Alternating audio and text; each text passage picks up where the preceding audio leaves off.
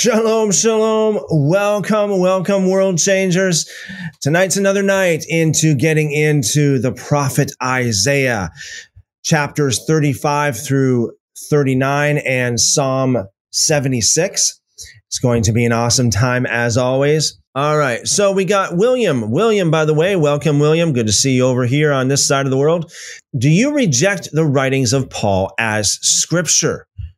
Okay, so it's a big question because, okay, some people ask me, should we throw out the letters of Paul? I always say, no, don't throw out the letters of Paul. Should we reject the letters of Paul? Well, I mean, that's kind of, what do you mean by that? The word scripture is simply means writing, okay? It means writings. That's what it means. The Hebrew word ketavim means writings, okay? By definition, I would not say that Paul's writings are not writings, okay? That they're not scripture. I look at Paul's letters for what they actually are, factually are, not what man tells you they are, not what a pastor tells you they are, what history tells us they are, what Paul himself tells us they are, okay? So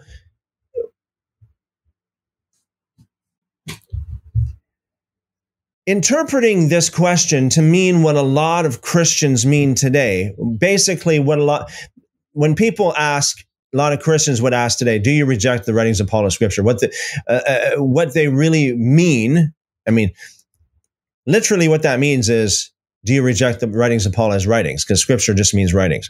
Actually, by definition, William, your question is scripture. By definition, it is scripture. And so, yeah, see, this is Christianese, right? This is Christian lingo being used here. So what normally a evangelical modern Christian today would mean when they ask a question like this, to rephrase it is, do you accept Paul's writings as holy word of God? Every single word is holy word of God. And I think this is the question here as well. William, are they inspired by the Holy Spirit? Okay. The word inspired, again, it doesn't mean what your pastor tells you what it means, okay? It means to be moved, okay? It means to be moved. So Paul, he quoted the prophets, he quoted the Torah many times. So in that sense, yes, absolutely, it's inspired of the Holy Spirit. What you need to understand is, this is the problem. A lot of Christians have an overly simplified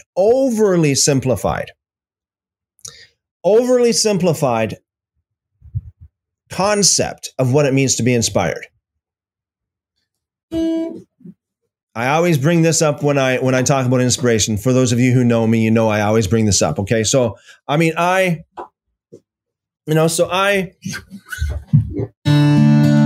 write. So actually, I was actually working on a song earlier. Okay.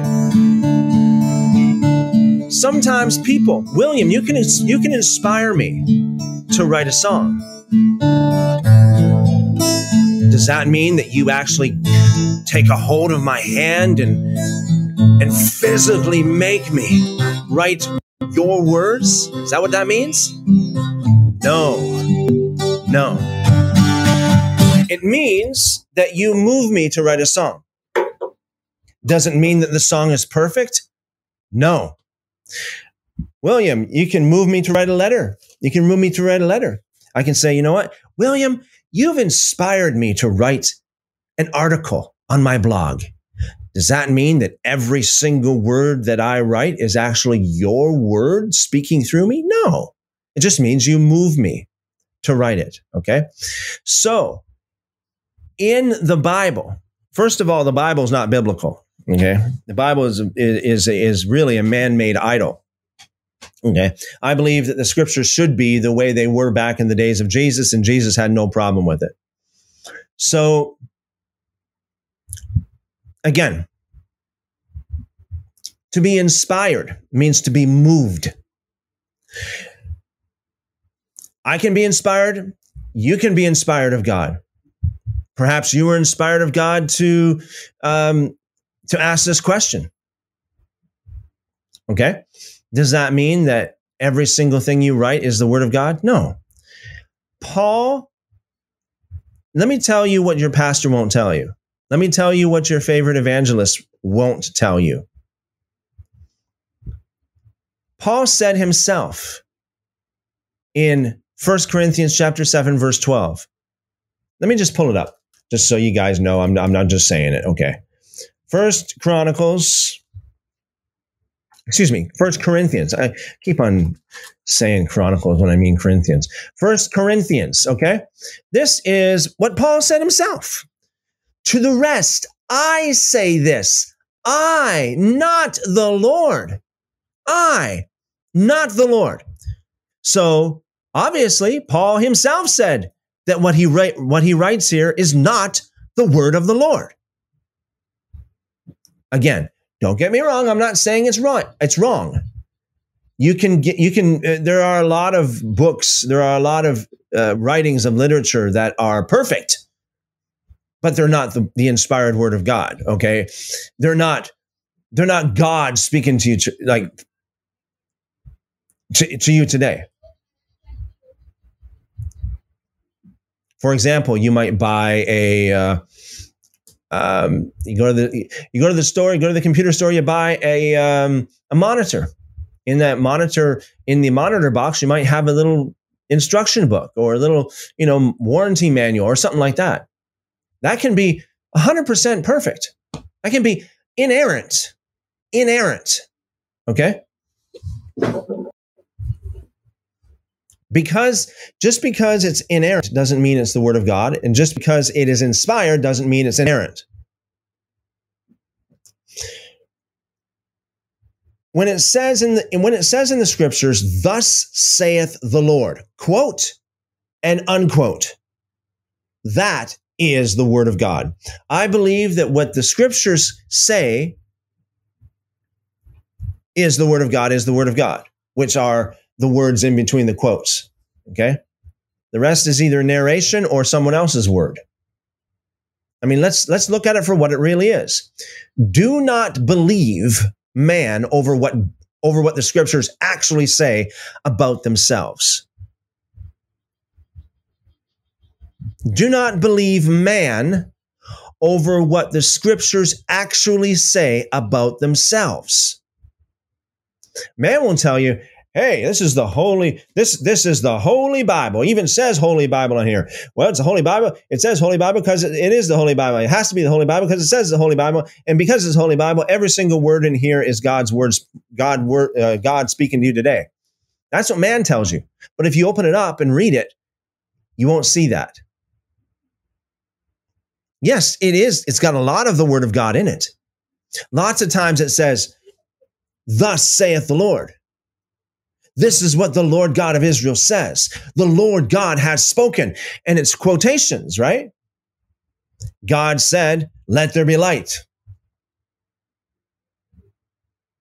I believe the word of God is what God actually says.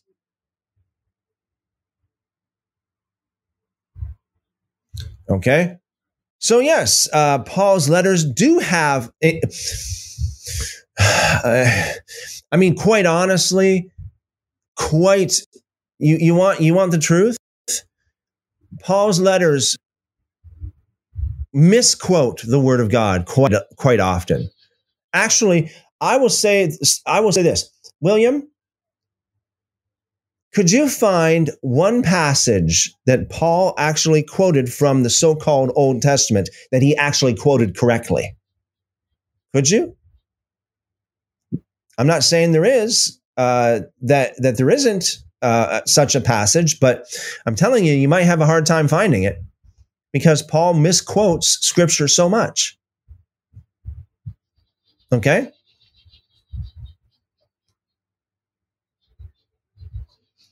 So the construction of the Bible. What I mean is, I assume, William, from the way you're speaking, correct me if I'm wrong, but I assume that you are probably a Protestant evangelical. Maybe I'm wrong. Correct me if I'm wrong. But if you are, okay, you will have a 66-book Bible. That 66-book framework is not of God. I'm not saying the books within it are not of God. I'm just saying the framework itself. How do you know it's not 74 books? How do you know it's not 81 books as the Ethiopian Orthodox Christian Church it has 81 books in their Bible? How do you know it's not 109 books as it says in 2nd Esdras it should be 109 books? Actually, that was even before the New Testament. So that would have been, over 130 books. Okay.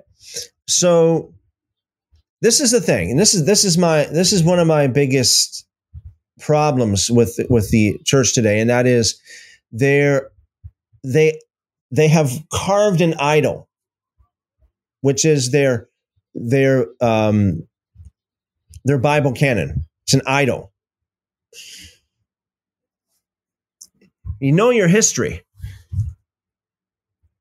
Actually, Marcion, which was denounced as one of the greatest church heretics of all time, denounced by several of the early church fathers as being a man who was full of evil spirits. Polycarp even said that he was a son of the devil. Said that Polycarp is the son of the devil. Now he's the one who started the whole thing about the New Testament. Well, I'm gonna make a Bible canon. I'm going to take the letters of Paul and the Gospel of Luke, put it together, and I'll call it the New Testament, and everything else is called the Old Testament. That started by the son of Satan. Before that, each book was kept separately. There was no Bible canon. I'm just giving you what is, most, if not all, credible Bible scholars would say this is historical fact. That's the way it started. Over the course of time, over the course of the next 300 years after Marcion, then church officials, unknown church officials, by the way, started throwing more books into the New Testament. Well, we'll put in 1st, 2nd, 3rd John. We'll put in the Gospels of Matthew, Mark, and John. We'll put in, the book of Hebrews. We'll put in the pastoral epistles. We'll put in the book of Revelation. And we'll put in the Shepherd of Hermas and the Epistle of Barnabas. So by the time the 4th century came around, there was a large, sizable New Testament, which included books that you don't have, by the way, including the Shepherd of Hermas and the Epistle of Barnabas. And pretty much ever since then, the Bible has been chiseled away, whittled away. Well, the Roman Catholic Church comes around. Well, we'll just we'll take this piece of wood and we'll carve out 2nd Esdras because we don't like it. We'll carve this. Oh, we'll carve out the Shepherd of Hermas because we don't like it. We'll carve out the Epistle of Barnabas because we don't like it. Oh, and then the Protestants come around. Well, we'll carve out the book of Tobit. We'll carve out the book of Judith. We'll carve out the wisdom of Sirach. And it just, what they're doing, what they have done, they have made themselves an idol. An idol. That God is against holding the Bible canon as if it's an idol, as if it's the perfect work of God. Where did God ever say that? Never, right? So it's very important to understand. In the full scope of Scripture, there are scores of books. And each of these books are written by we got different authors that wrote different books. And each one of these authors have a different rank of authority within the Scripture. Different authors have different levels of authority. That's very clear. We read about this from, say, in Numbers chapter 12, okay? It's very, very clear. God made it clear by God's own word that Moses was the highest of all of the prophets, that because he spoke to him face to face. Even more so, Exodus chapter 19 in a public way, okay? So Moses was the highest because God spoke to him publicly and clearly face to face. Whereas, as it says in Numbers chapter 15, the other prophets, God did not speak to them in that way. God spoke to them through visions and dreams and riddles and things that are kind of hard to understand and hard to decipher somewhat. Okay? So in the Tanakh, which is unfortunately called the Old Testament, in the Tanakh, we have at least 3 levels of scripture. We have the Torah at the top, we have the Nevi'im under the Torah, and the Ketuvim under the Nevi'im. Okay? It's very important to understand this, William. Jesus understood this, and he operated by this principle that I'm about to share with you. The Torah has the greatest authority. The Ketuvim has the least authority. It's not like all one book. Again, to put all of the scriptures together in one book and slap Holy Bible on it is a great disservice to the church and to the world. It does a great disservice to the church and to the world because it's very misleading. It makes it look like it's all equal. It's not. Far from it. And the Jews understood this and understand this today, and Jesus understood this. And I'll prove it to you. You look at the temptation of Christ. Now, in the Jewish mindset, because of the idea of the hierarchy of Scripture, Jews know that the Torah is the way to defeat the devil. It has the greatest authority. Therefore, you use the Torah every time to defeat the devil. Jews will tell you that. It's no mystery. It's clear. So during the temptation of Christ, Jesus used Deuteronomy, which is part of the Torah, every time to come at the devil. He didn't use the Nevi'im. He didn't use the prophets. He didn't use the Ketuvim, the writings, the scriptures. He used the Torah every time without fail. When the devil quoted scripture back to Jesus, what did the devil use? He wouldn't dare use the Torah. He used the bottom of the barrel. He used the least authoritative of the books, the Ketuvim, to quote to Jesus. Super important to understand. There are dynamics to Scripture. So when you say, are they inspired by the Holy Spirit? Well, someone could argue that all of the books of the Bible are inspired, but you need to understand they're inspired in different ways and in different levels. There are dynamics here. It's not all static. It's not all overly simplified.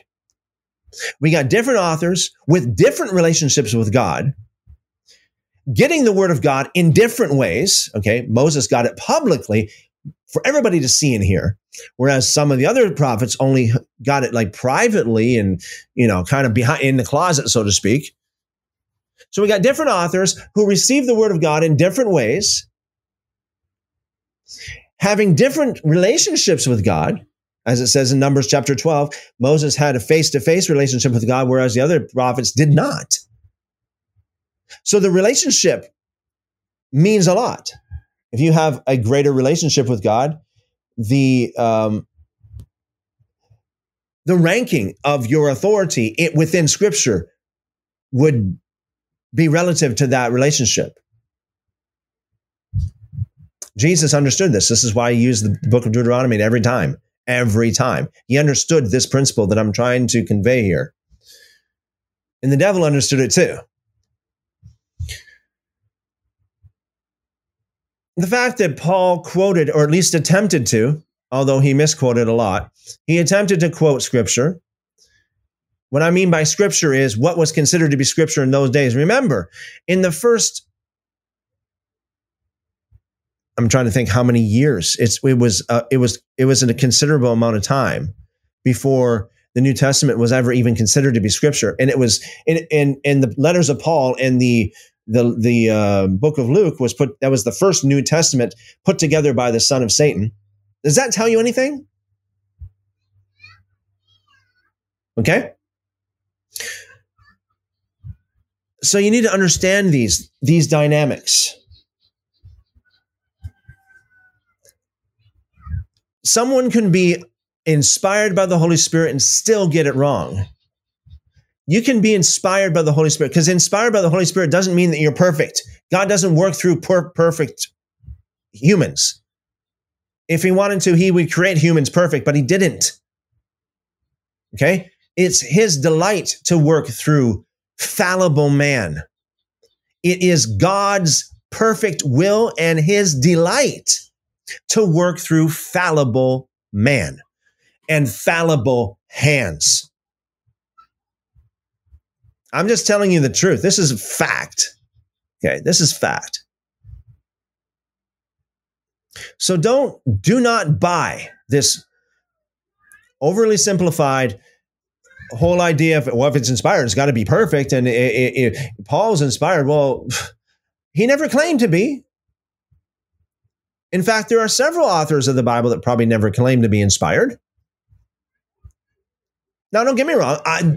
Does that mean they're wrong? I'm not saying they're wrong. That's a totally different topic. That's a totally different subject, whether they're right or wrong. They can be perfect. They can be absolutely perfect and still not inspired. What they wrote could be absolutely perfect and still not inspired. And vice versa. It can be inspired and still not perfect. Why? Because inspired doesn't mean that God makes a robot out of you. God never has made a robot out of people. Okay, that's not part of his will. That's not how he works. One could argue the devil works like that. The devil makes a robot out of people. Possess people and make them do things. Force them. So you have to take it with a grain of salt. I have never advocated for throwing out Paul's letters. Never advocated for that. He says some good things. He says some things that we need to question. Like I said, he quotes from the so-called Old Testament, and many times he gets it wrong. In fact, I'd like someone to show me one time he actually got it right. I mean, let's be honest. Let's be honest here. I'm not tickling your ears like your pastor might. Okay, I'm not tickling your ears. I want to be factual. I want to be truthful. I want to tell you the historic truth. What really happened? What is it really all about? Thank you for your question, William. Cat Cool says, Shalom, Shalom, Cat Cool. Christina says, hi, everyone. Hi, Christina. Welcome. Good to see you. Good to see everyone here. Blessings, blessings, blessings multiplied to you guys. By the way, in just a moment, and I'm just going to go through the live chat here quickly, and we will get into reading Isaiah. We're going to be reading several chapters of Isaiah. It is going to be absolutely phenomenal. It always is when we read through the scriptures, right? So we're going to be reading through it. We're going to be discussing it. So I'm really excited for what's going to happen tonight. And this is a very interesting concept, Billy, that you mentioned here. Inspired, yes, but wrote by man. Anything man touches, man corrupts. That's some pretty good wisdom there. Only God is perfect. And that's an awesome point. You know why? Because God never wrote a book. I mean, he could have. And I know that your pastor and your evangelist will tell you, your church leaders will tell you, oh yes, God did write a book. It's called the Holy Bible. He just used man to do it. Why did he use man? Did he have to? Did he have to use man? Fallible man. Couldn't he just write the Bible? Actually, he did write one thing himself. Okay? Those were the first set of tablets that Moses had. The first set of tablets was written by the finger of God. Not by Moses, not by any man, was written by the finger of God. You could say that is perfect, absolutely perfect. But Moses smashed them, and it was rewritten by the hand of man. Okay? It was rewritten. So apart from, God could write the whole entire Bible with his own hand and drop it out of the sky. God could send angels. He could send Michael. He could send Gabriel to come to earth with the Holy Bible from heaven. But he didn't. He did not. And for a good reason. Because God knows that if that ever happened, we would be idolizing it. We would be making it an idol out of it. We would be engaging in the abomination of bibliolatry. Bibliolatry is basically making an idol out of a book. God does not want you to make an idol out of anything. No other gods before him. And the Bible canon is a god to many people. Okay, and so yes, God didn't write it. When Jesus was here, he had a perfect opportunity to write his own book, the book of Jesus, but he didn't, and for a good reason. For that very same reason, he knew if he wrote it, it would be worshipped. It would be worshipped because it would be 100% infallible. God doesn't work through perfection. Like he chooses to work through fallible man. What I'm telling you is just the absolute truth. Question for Move asks the question. I went to Indigo on Sabbath and noticed Tanakh translation. I look at the translation, Genesis 1:2. It reads like a wind from God sweeping. Would it be unforgivable sin? Not sure how to explain it. I think I know what you mean. Question for Move, but I don't want to assume. Could you please rephrase your question? And there are different translations of the Tanakh as well. Like we often pull up the Sepharia version, and the Sepharia version is actually, there are different translations from the Sepharia version as well. One of such, I think the default translation from the Sepharia version is the Jewish Publication Society translation. Yeah, this might be maybe there's something like this that you read. The earth being, so verse 1, when God began to create heaven and earth, the earth being unformed and void, with darkness over the surface of the deep, and a wind from God sweeping over the water. Wind from God, or others, the spirit of. Yeah. I think I know what you mean there, question for Move, but just to be sure, I don't want to assume. If you could please rephrase that question, I would appreciate it. Austin says, you mentioned that you experienced the new birth by listening to a tape. No. Did you receive the Spirit by the law or by the hearing, or the hearing by faith? Okay, you got it all wrong. Everything's wrong. Sorry, Austin, you got it all wrong here. No, I did not experience the new birth by listening to a tape. The tape that I believe you're referring to, the one that I purchased back in July of 1992, was an instrument that God used to draw me to himself. I mean, listening, when I was, as a youngster as I was back in those days, I put that tape on and I listened to it, and listening to that tape was an instrument that God used because it had beautiful music and beautiful scriptures that were read over that music. And God used that as an instrument to bless me, to draw me in. Now, that's not when I got born again. Okay. I got what I believe, when I got born again. Now, where'd that book go? I know you guys know what book I'm going to pull out here. Where'd it go now?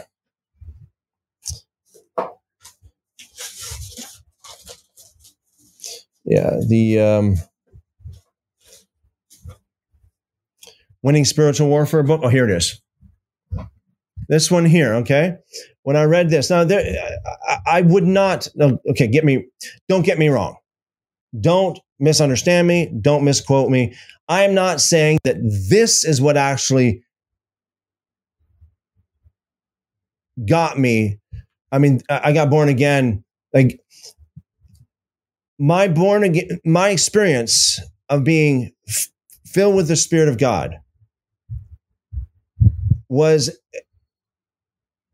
it didn't happen. Like not everything happened all at once. It was a process. Okay. That led me up to the event of getting born again, or as I would say, filled with the Spirit of God. Okay. So it was a process. And this was the last step in that process. The tape might have been one step to that process, but this was like the last step of the process. Winning Spiritual Warfare. Now, this book taught me, whatever that was, this book taught me taught me the Torah. Actually, but this guy is not really a Torah observant, but he has Torah principles in here of obedience and repentance. It's actually 7 steps of repentance. Okay, it's an amazing book. It's like 7 steps. Each step has a prayer, has a scripture, and a testimony. Step 1, counterfeit versus real, which is about renouncing all of the false religions and false doctrines and anything to do with stuff like spiritualism or New Age or occultic stuff or any other kind of religion. It lists all kinds of different stuff in here. That's the first step, okay? It gives you scripture on it. It gives you a testimony of someone who has been in that topic, and then it has a prayer. Step 2, deception versus truth. Okay, and it talks about that. It's got the scriptures about deception versus truth, a testimony, and a prayer. Step 3, bitterness versus forgiveness. It has again the scripture. The scriptures where Jesus said, basically, if you don't forgive, you will not be forgiven. I mean, that's Torah. That's Torah. And, wonderful testimonies of people who have forgiven and received great healing because of it. And a prayer, teaching about it. It's an amazing book. I mean, I still remember that's one of the steps that actually stuck out to me more than others, because I have read, just like how many of you, maybe Austin, you've read the Bible many, many times over.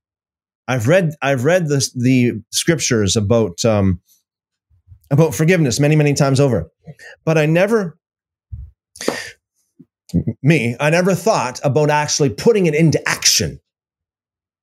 I mean, I read it and I'm like, yeah, I agree with it, but I never thought about actually doing what this book encourages you to do, and that is to spend some time to sit down and to pray and ask God to show you who you need to forgive and to work through it step by step by step by step in intricate detail.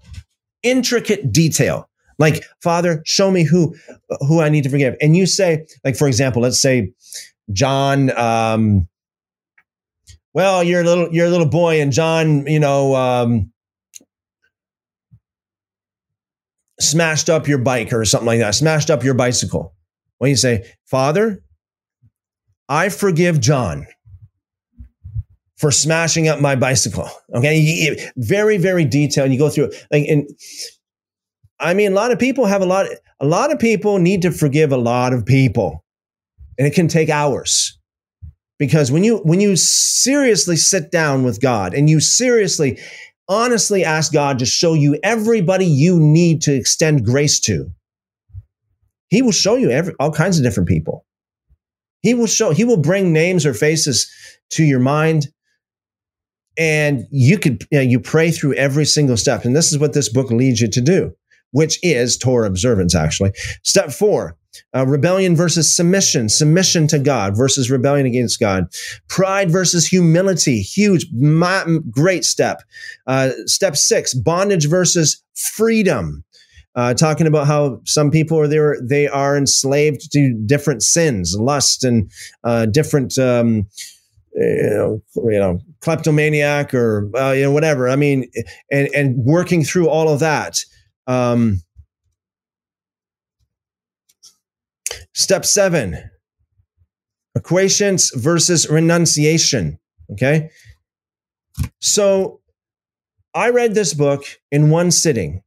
And at the end of this reading, after step 7, the prayer goes like this. I'll paraphrase it.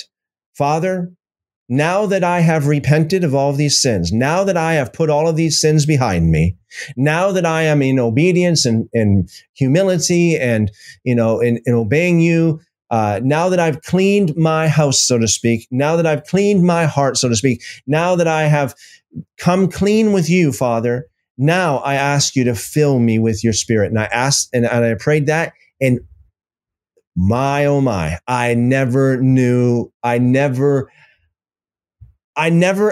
not expect what I received. What I received, nobody told me. I had no clue what was coming, what happened, but I felt something leave me. And then I felt the Spirit of God fill me, like really fill me with, it was a tangible presence and feeling. And I felt full for the first time in my life. And I thought, man, I never even knew that I was empty before. And after I experienced that, I'm thinking, anybody who's ever experienced something like this, you don't need anybody to convince you that you're born again. You don't need anybody to convince you that you are filled with the Spirit. You know it. When you have the Spirit of Almighty God, the greatest person, the most powerful person in the universe, fill you. You don't need a pastor to go, oh, congratulations. Guess what? You may not know this, but you're born again. You don't need that kind of nonsense. You know it. You know it. So it was by obedience to God's laws. I didn't even know it. It was by obedience to God's laws that paved the way, just like John the Baptist. Prepare the way of the Lord. In fact, if that's a very poor translation of what John the Baptist actually said, because in the original manuscripts, what John the Baptist was saying was, get back on the way of God. You've fallen off you've fallen off the derrick, so to speak. You have sinned. You need to repent and get back on the way of God. Just like John the Baptist prepared the way for the Lord, so this helped me prepare the way of the Spirit of God. You cannot invite the most holy. You cannot invite the most holy Spirit in the universe into a vessel that is dark and filthy. That is an abomination. That is disrespect, dishonor. It's horrific. You need to prepare yourself. You need to prepare yourself. So, quoting the most, quoting Galatians. When did you know it? Galatians. Did you receive the Spirit by the law or by the hearing of faith? By the hearing by faith. What can I say? Because I mean, this is Paul's doctrine of faith comes by the law, comes from the law. His whole exposition about faith in Romans chapter 10 is quoted by, he quotes what? What does he quote? He quotes the law. In fact, the books of Moses. You see, this is what happens when you get impollinated, okay? This is what happens because this is why it's this particular thing right here that has cost the millions of souls of Jewish people. Because once you understand what the law actually says and what the actual scriptures actually say, when I say actually scriptures, I'm talking about the Tanakh, the scriptures that in the book of Acts, in the days of Paul, The letters of Paul were not considered to be scripture at all. I mean, not considered to be holy word of God. They were just considered to be the letters of Paul. You look at Acts chapter 15. When Paul, he escalates. It's like, what do the Galatians have to do to get saved? Do they have to, obey the entire law of Moses? Do they have to do this? Do they have to do that to get saved? What do they have to? Well, we'll escalate the matter to Peter and James. So Paul, the so-called the apostle to the Gentiles, he has to go to James and Peter to talk about the Gentiles, to confirm, to escalate to them, because they have way more authority than him, obviously. Not only that, but when he did bring that up to Peter and James and all the elders of the church, who, I challenge you, Austin, who said, oh, Paul, why are you asking us? You're the specialist when it comes to the Gentiles. You are the apostle to the Gentiles. Hey, Paul, hey, James, yo, we got Paul asking bringing this whole thing about the Gentiles.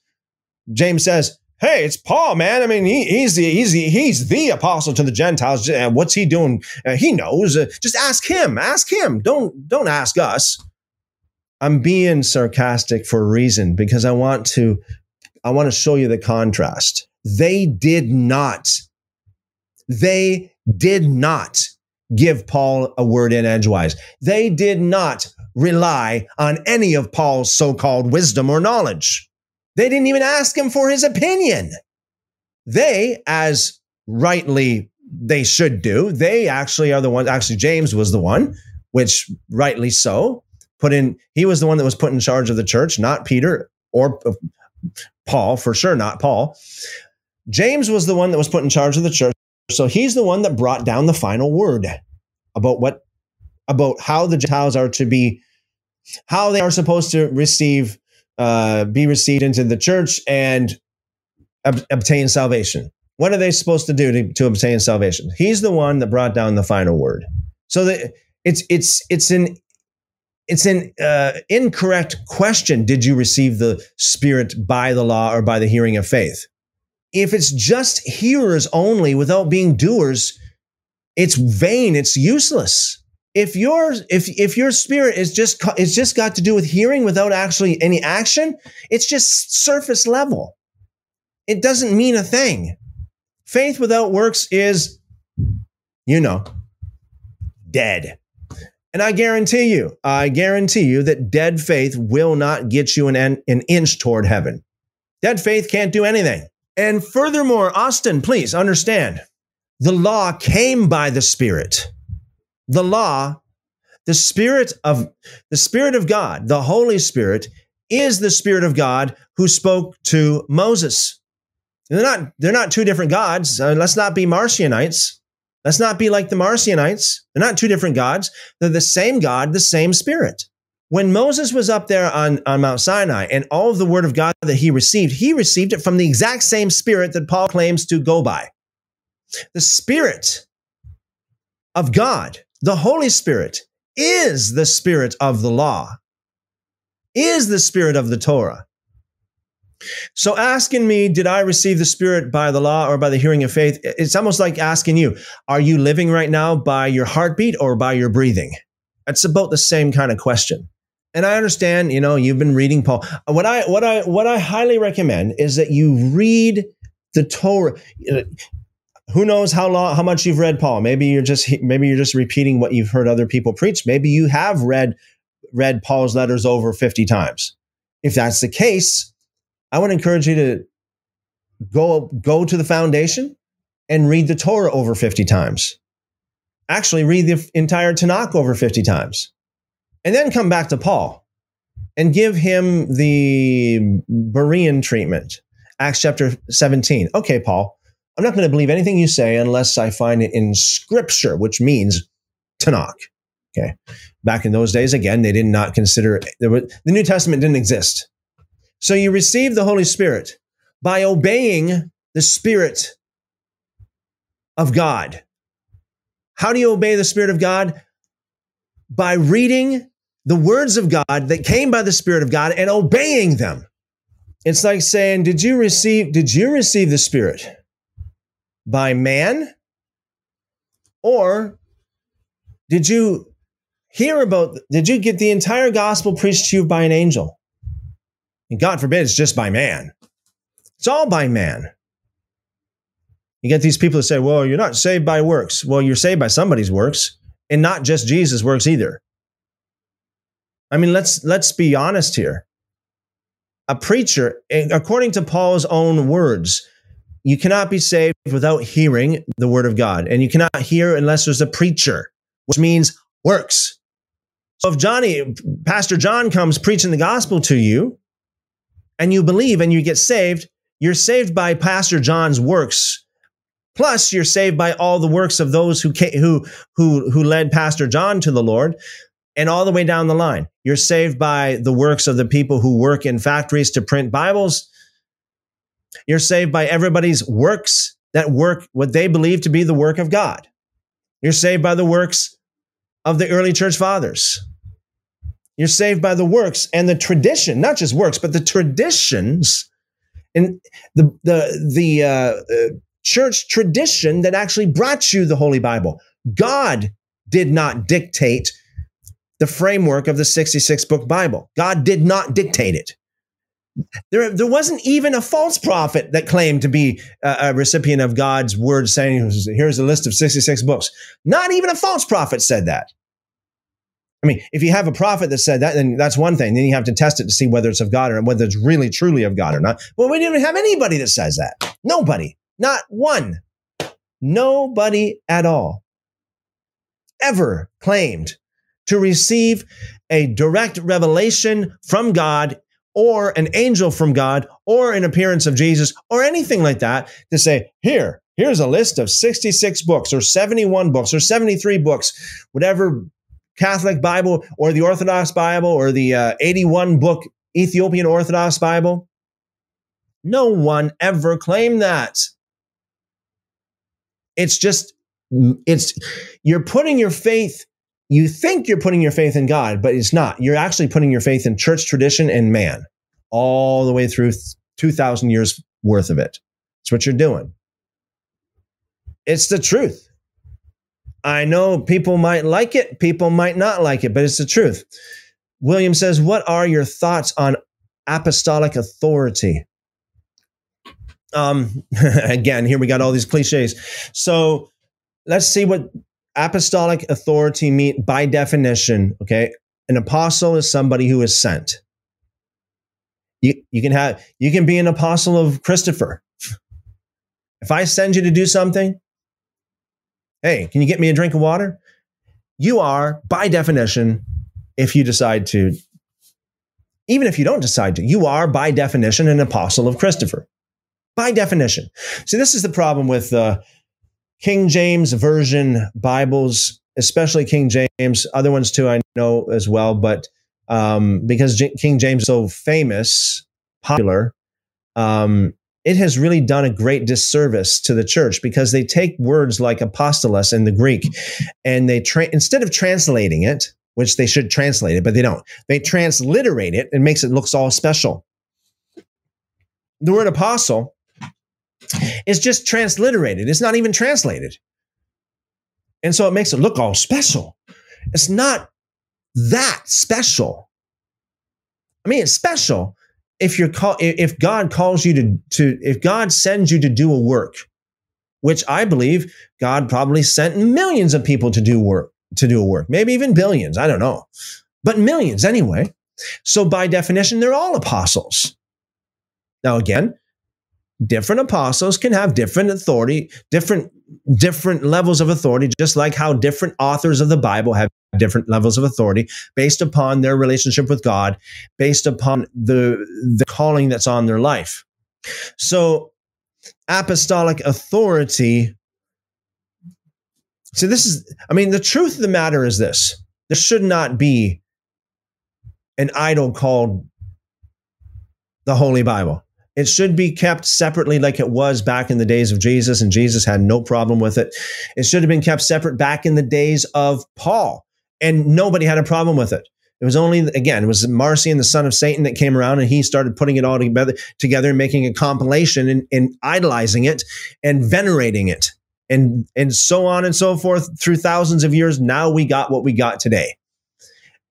thousands of years of cursed idolatry and veneration of a book bibliolatry. So apostolic authority should be treated like any other person apart from Moses. All right. So Moses in Exodus chapter 19, again, Moses got the word of God. He got the Torah publicly for all to see, for all to hear. In fact, everybody was like, we can't take it anymore. Okay. Nobody questioned when Moses came down off the mountain. He didn't have to prove anything to anybody. Everybody knew because they all witnessed it. There were no atheists there. Okay. There were no people questioning Moses' authority there. They all knew it was, they saw it was, what can you say? Every prophet after that had to go through a process of proof, of examination. It took time. They had to look at their writings. They had to look at their teachings. They had to look at their concepts through every lens possible, in every different angle possible. And what did they test it against? They tested it against what was known to be true and trusted. That was the Torah because everybody saw it. Everybody knew it. It was not questioned whatsoever. So when someone like Ezekiel comes around and basically stumbles out of his closet and says, God told me to do this, God showed me this, God showed me that, he had to be tested. Took time. He had to be tested according to Deuteronomy chapter 13, verses 1 through 5. He had to be tested according to Deuteronomy chapter 18. It took time. It took effort. He had to be put through the fire, so to speak. So we say, okay, here's a guy. He's just come, he claims that he's a prophet. He claims he heard from God. He claims he's got the word of God. Let's see if it's true or not. How did they test? They didn't test the person by using the person's own words. Was Isaiah a prophet? Well, he says he's a prophet. That means nothing. Everybody says they're right and true. Even Jesus said, if I honor myself, my honor means nothing. If I glorify myself, my glory means nothing. If I am just my own witness, it means nothing. Same goes for Paul. If there's no other witness, credible witness for Paul, it means nothing. Well, how do you know Paul's an apostle? Well, he said he's an apostle. Who else said he's an apostle? Someone can bring up some other things, right? Well, Paul said he had a revelation and he heard thus and thus from God. Well, how do you know that's true?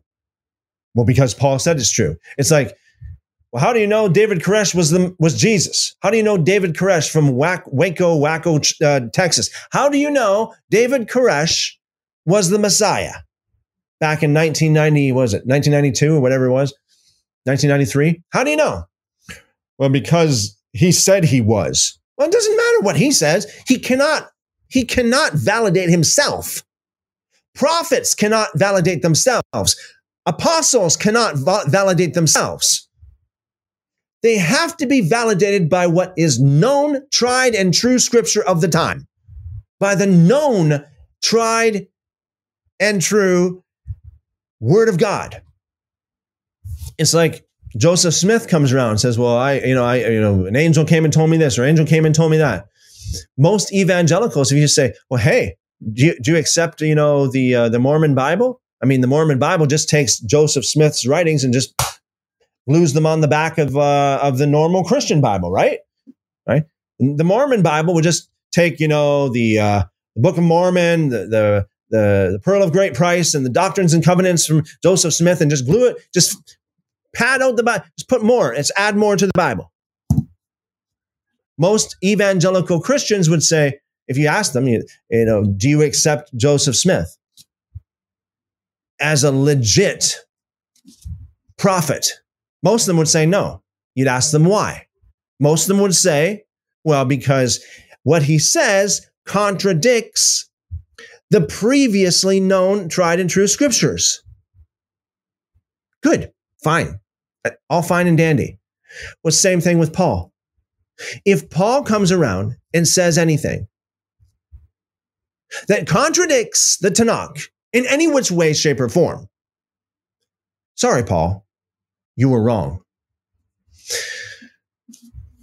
There are some things he writes that I quote all the time because I think they're really good.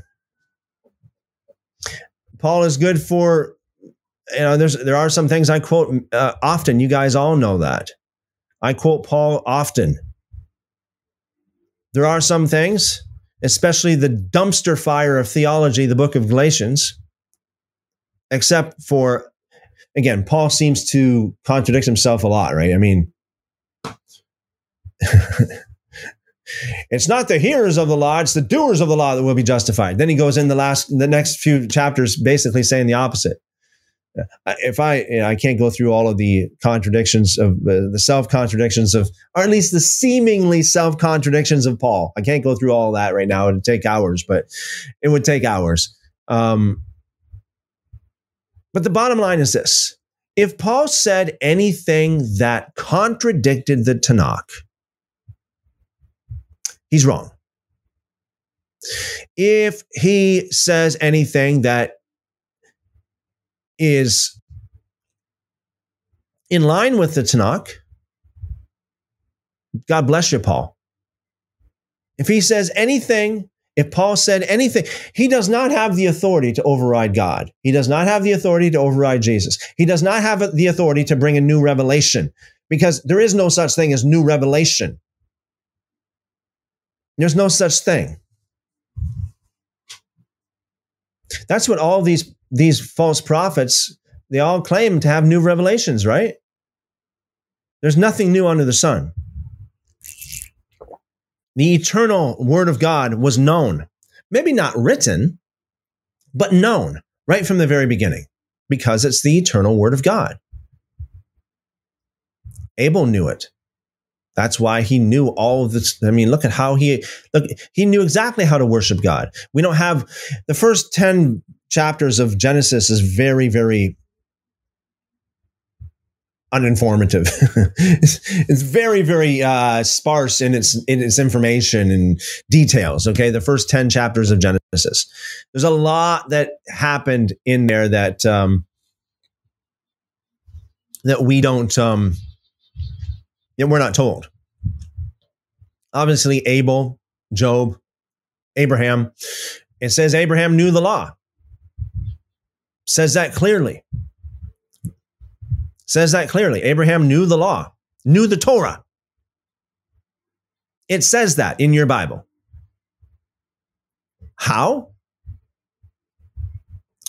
Perhaps it was passed down from Adam or Enoch to Abraham, to the patriarchs passed down a writing of the Torah. I don't know. Perhaps it was just known by the Spirit. I don't know. But we know that it was known. We know that all these ancient patriarchs knew it. I mean, Noah, obviously, he knew the difference between clean and unclean animals. It was separated in the ark. I mean, and all these different laws were all obviously known. When Moses came around, and he just made it more of like a national thing. He just made it more like a political thing, basically, to make it, for lack of a better way of putting it. But the law of God was known. So what are my thoughts on apostolic authority? There are millions, perhaps potentially millions of different apostles, all with different levels of authority. And the more they are in tune with the Tanakh, the Torah, the scriptures, the more authority they have. There are some apostles, there are some of the apostolic fathers that are horrible. Some are not so bad. Some are pretty good, actually. Thank you for your question, William. Very good question. I see here a question for Move. And we got so much going on here in the live chat, and we can't keep, I'm sorry. I'm just scrolling by me. I can't even scroll all the way back. But question for Move. I heard from someone that responded to you, Christopher, and said Polycarp quoted Paul. See, this is the thing. People they completely misunderstand my point. They read into what I'm saying. What I'm saying is that Marcion was being as bad as he was. He made a New Testament. I'm not talking about the authority of Paul. I'm not talking about whether Paul is good or bad. I'm talking about the construction of the New Testament canon. Again, if people actually, if the Bible existed as it originally as it originally existed, as it originally was, each and every book was separate. You got the 24 books of the Tanakh, and then the four. In the so-called New Testament, and get rid of the canon. Just four books of the biography of Jesus, and the letters of Paul should be made just like letters. I mean, they should be like. I think that Christian bookstores should sell it like letters that are folded up in envelopes, because that's what they really are. They're letters, personal letters from Paul to somebody else. I believe if you go back in time and you tell Paul that his letters were actually stolen, plagiarized, or not plagiarized, but stolen and or passed around throughout the whole entire world and copied throughout the whole entire world, he would probably be absolutely shocked. And to know that his letters, if he's any kind of a Jew, like he claims to be, Paul, to know that his letters are between the same covers as the Torah, he would be absolutely horrified. Absolutely horrified. See, in the Jewish mind, you don't put the Torah with anything like that, okay? I mean, you keep the Torah, especially the Torah scroll, in a completely different room, in a special little place of safety, not in a very respectful place, and it's to be honored as the greatest authority. So, okay, I just saw a question for me from William, and it just flew by me here, and I can't. Sorry, William, I missed it because there's so many questions here. I just cannot keep up. William, your question that you asked earlier, could you please resubmit that with @Christopher on it so that I could see it? Yeah, please excuse me, guys. I mean, forgive me because my live streaming software here, it only contains like so much space, and it just, I just lose the earlier comments. I can't bring them back. Matthew, Cat Cool says, I just saw a video that dared to call Yahweh a desert pagan god. How far have we fallen in this delusion? Yeah, I know. I have heard that many times, and they have. I mean, the name of God. When we had Onia on, now I can't remember exactly which video it was, but he actually spoke about that. And now don't get me wrong, I know people take that and they just run away with it in a very bad way, but there are very amazing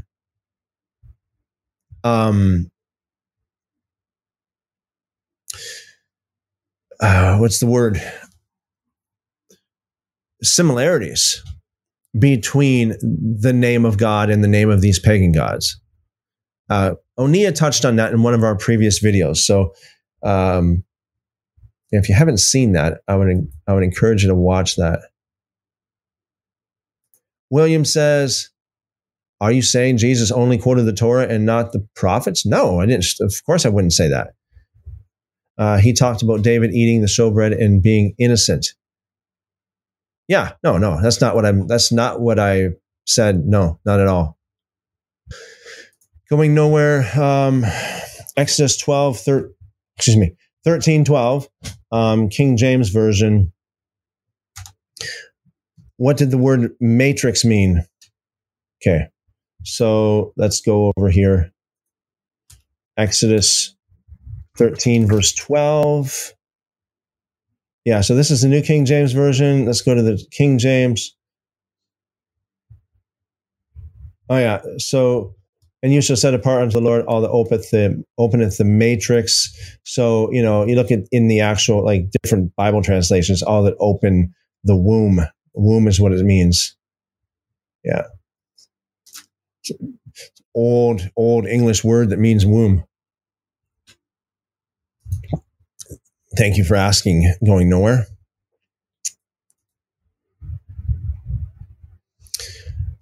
Question again from Going Nowhere. Who was the man mentioned in Mark 14, 51 and 52?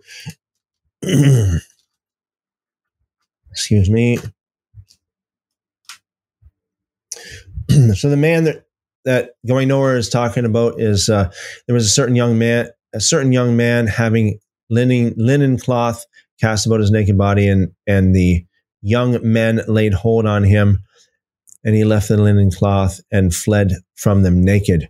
I cannot answer that question. It's not clear of who that was. Going Nowhere. Tori, again, you see many of these kind of quotes. I have actually already explained all these things when I went through every single word of the New Testament, and I have it all posted on YouTube. If you go back in the archive, so to speak, you'll see exactly what I said about all this stuff, because I went through every single word. So in Hebrews 8:13, in that he saith, a new covenant, he made the first one old. Now that which decays and waxes old is ready to vanish away. So this word covenant is not even in the original manuscripts anyway. So that word covenant has been added in there by men later. So yeah, I mean, without going into the whole explanation of what the new covenant is, and again, you see up here, the word covenant is in italics, excuse me. And because it's in italics, that means it is not in the original manuscripts. So it says, like, for if that first had been faultless, then should no place have been sought for the second. For finding fault with them, okay. So you see, some people argue that this first versus second is not a thing as in a covenant, but rather a people. Keep in mind, the word covenant is not in the original. So again, I'm not sure if I should go through. Tori, I would recommend you go back into my videos on YouTube and listen to Hebrews chapter 8. I went through the entire chapter. I quoted and spoke to everything here. So that would help with getting into all those details without dragging everyone else through it here. Now it's more of a lengthy thing, yes. So please, I would recommend you go back and take a look at my old video on that. Thank you for asking, Tori. Okay. The Tower Time. I'm sorry, brother. I'm trying to find out what context this is in for the previous message. LOL. Okay. I'm not sure what context that's in. Tammy says, I had the same experience when I was born again. I was never the same again. I knew I was changed. I knew the Spirit entered me. Everyone thought I lost my mind. You got it. You know it. I really cringe when I see pastors or anybody, calling people forward to say the sinner's prayer, to ask Jesus in their heart, to accept him as Lord and Savior. And then afterwards, immediately, they're like, okay, congratulations, you're all born again. You're born again. Welcome to the family of God. It's like, no, you shouldn't do that. You really shouldn't. If they're really born again, they will tell you. They'll be telling you. You don't have to tell them. Like I said, you know it, Tammy. You got like when you got an experience like that, it's there's no doubt whatsoever. Sergeant, good to see you, brother. Tammy said, and I did lose my old mind and received a new mind. Never the same. It was so powerful. Yeah. Totally understand. Totally understand that for sure. Question for Move says, I played back the video. Thank you for answering my question. As a rephrase, I'm not sure if it's accurate since it says Ruach Elohim, which can mean Spirit of God. Instead, it portrays to be a wind from God. Although technically, yes, it is right. I'm just not sure if it portrays the Holy Spirit properly for the last part. Please take my words with a grain of salt. I'm not sure. Okay. Yeah, I hear you now. So I have no problem with it. I have no problem with that translation because I understand that Ruach or,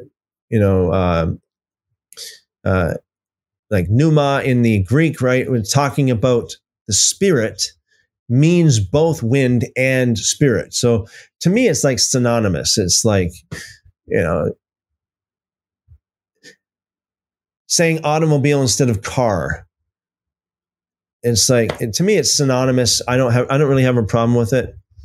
And by the way, I know of people speaking about this, and including myself, actually. I have experienced this myself. Maybe some of you have as well, but I have experienced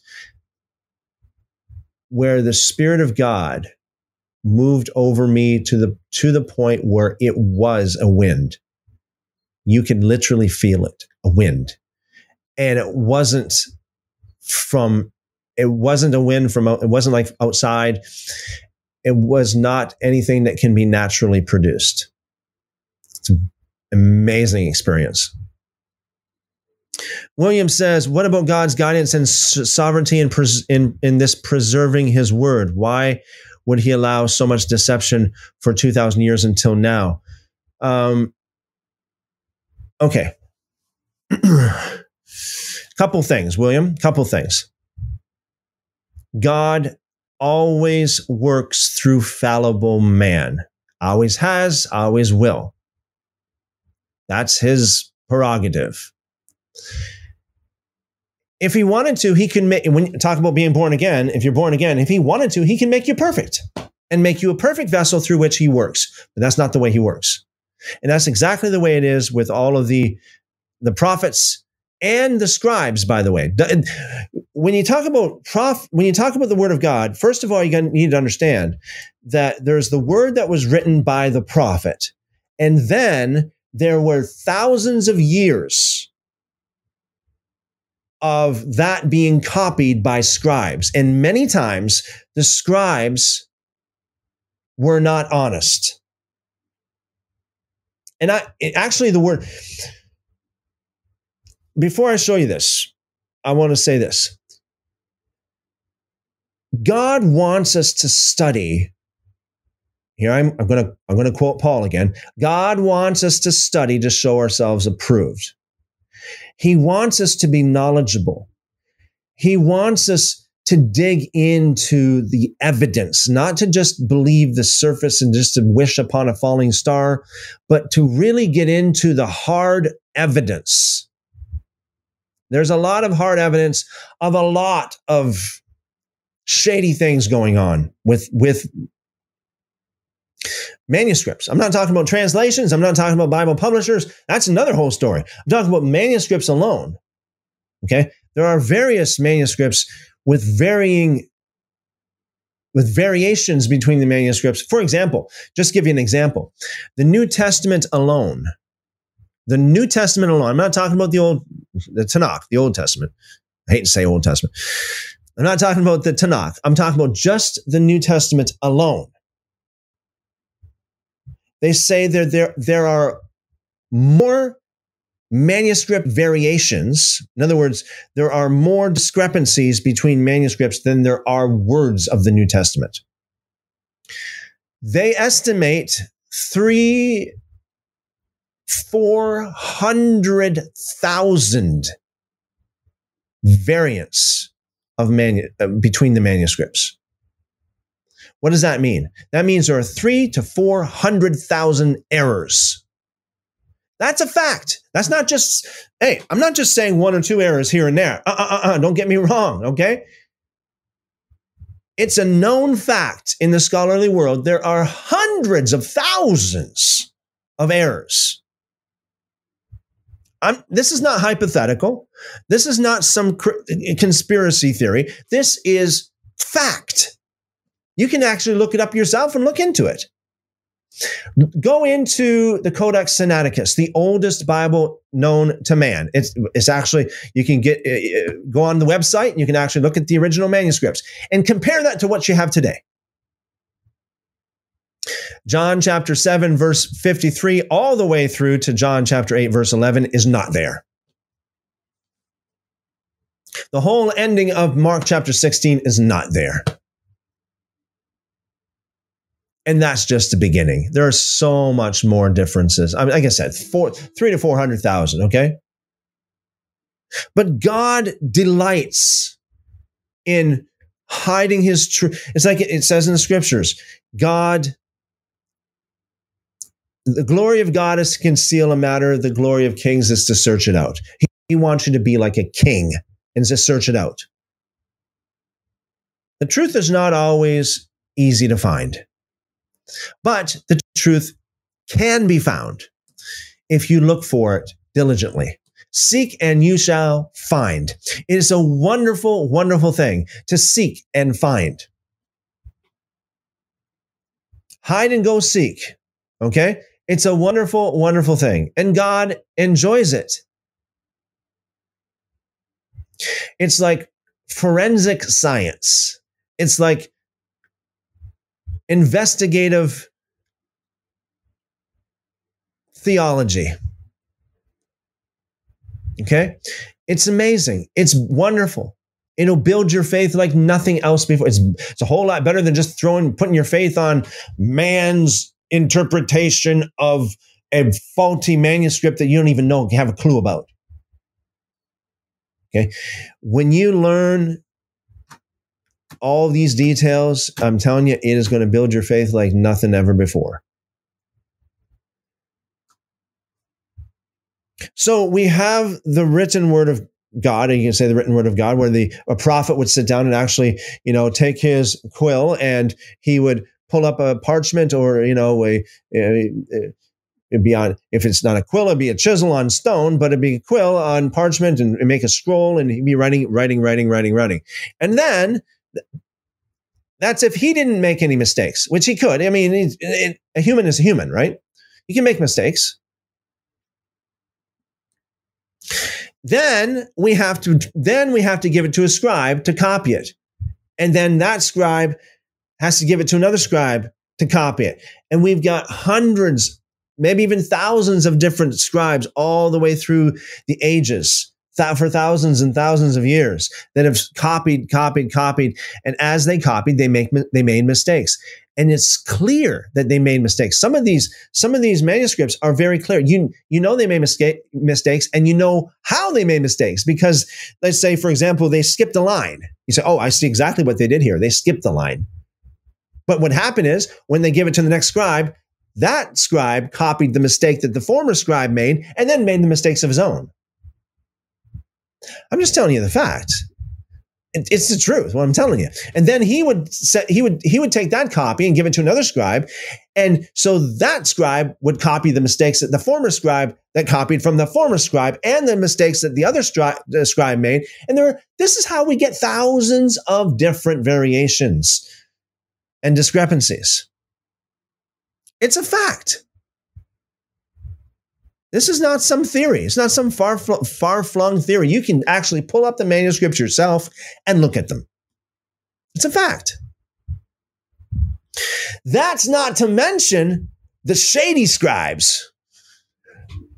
William, I assume you're a Christian. And if you're a Christian, you would believe Jesus. Jesus had nothing good to say about the scribes. Hello? These scribes are the Bible publishers. They are the ones who actually copied the Word of God all the way down to where we are today. These are the scribes that Jesus had nothing good to say about.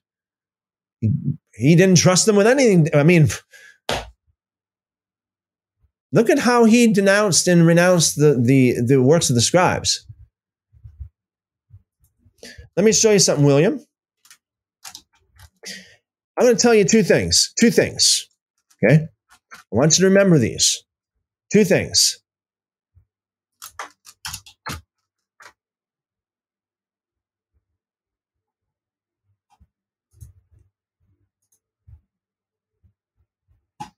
Okay.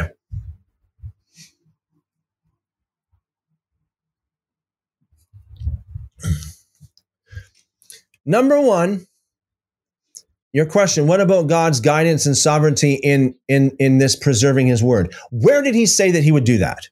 Where in the Bible? Where is it written that he said, I'm going to preserve my perfect word all the way down?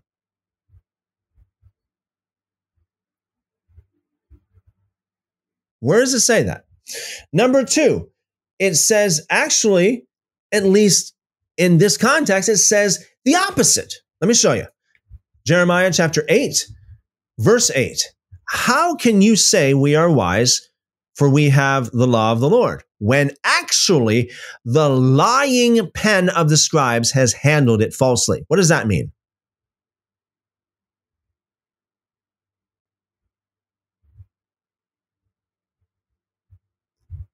Actually, hold on a second. Sorry about that.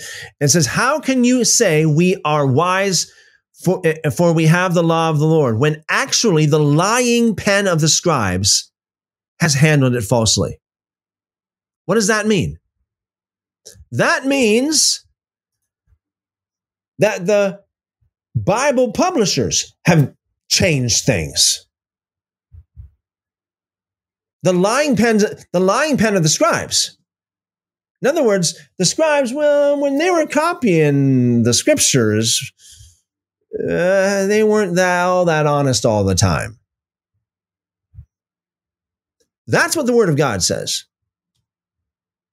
That's what your Bible says. The vanity of scribes. How vain they are. You look it up in the original Hebrew, talking about the lying pen of the scribes, as I just read.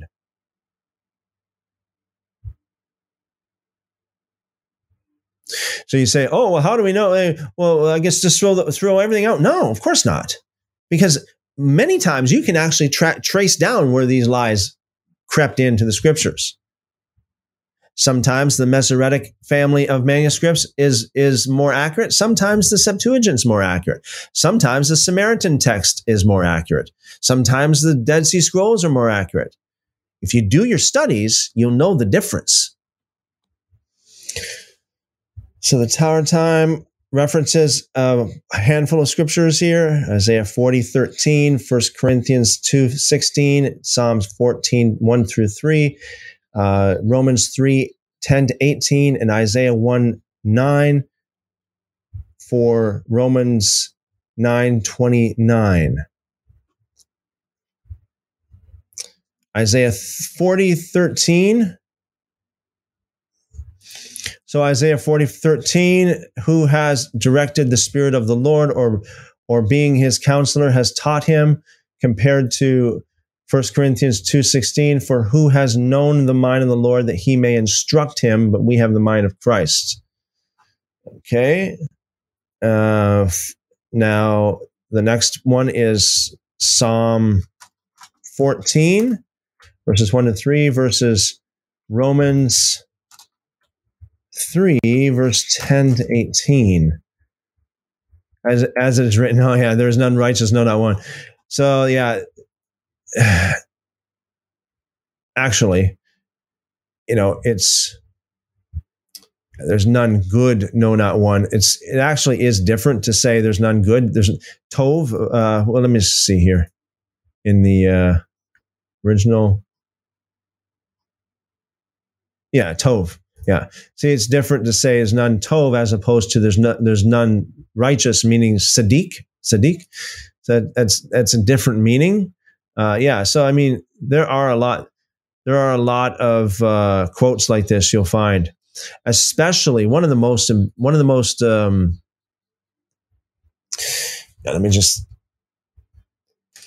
go through the other ones here, and I'll show you one that's really, really out of like, I don't know, really misquoted. Isaiah 1:9, except the Lord of hosts had left unto us a very small remnant, we should have been as Sodom, and we should have been like Gomorrah, versus Romans 9:29. Except the Lord of Sabaoth has left us a seed, we had been as Sodom and been like Gomorrah. Yeah. It's so different. Like when you start like comparing these things, here's another one. I'll show you guys another one. Isaiah 59, verse 20 and 21 was supposed to be quoted by Paul. Actually, this is better if I put it side by side. Just give me a second here. I'll just put this side by side. If I can pull this up side by side. Where are we here? Okay, one there, one. If I pull this up side by side, you'll see. This is actually something you want something. You're ready to take some notes here, because this is actually an amazing misquote. And you see that Paul often misquotes things, but Isaiah 59, verse 20. Okay, just a second. Just need to set this up. Isaiah 59, verse 20. Compare that with Romans 11, 26 and 27. Okay, so you guys, Romans 11. Check this out, guys. Check this out. Okay, so Romans 11, 26 and 27 is supposed to be quoting Isaiah 59, 20 and 21. So Romans 11, 26, okay, and 27. Okay, so the real scripture says, and the Redeemer shall come to Zion, and unto them that turn from transgression in Jacob, saith the Lord.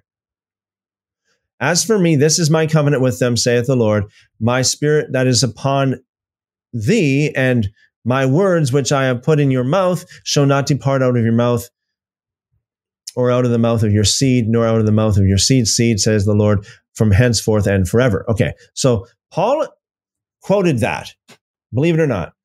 Romans chapter 11, verse 26. So all Israel shall be saved, as it is written. Okay, so he's quoting, there shall come out of Zion a deliverer, and shall turn away ungodliness, from Jacob.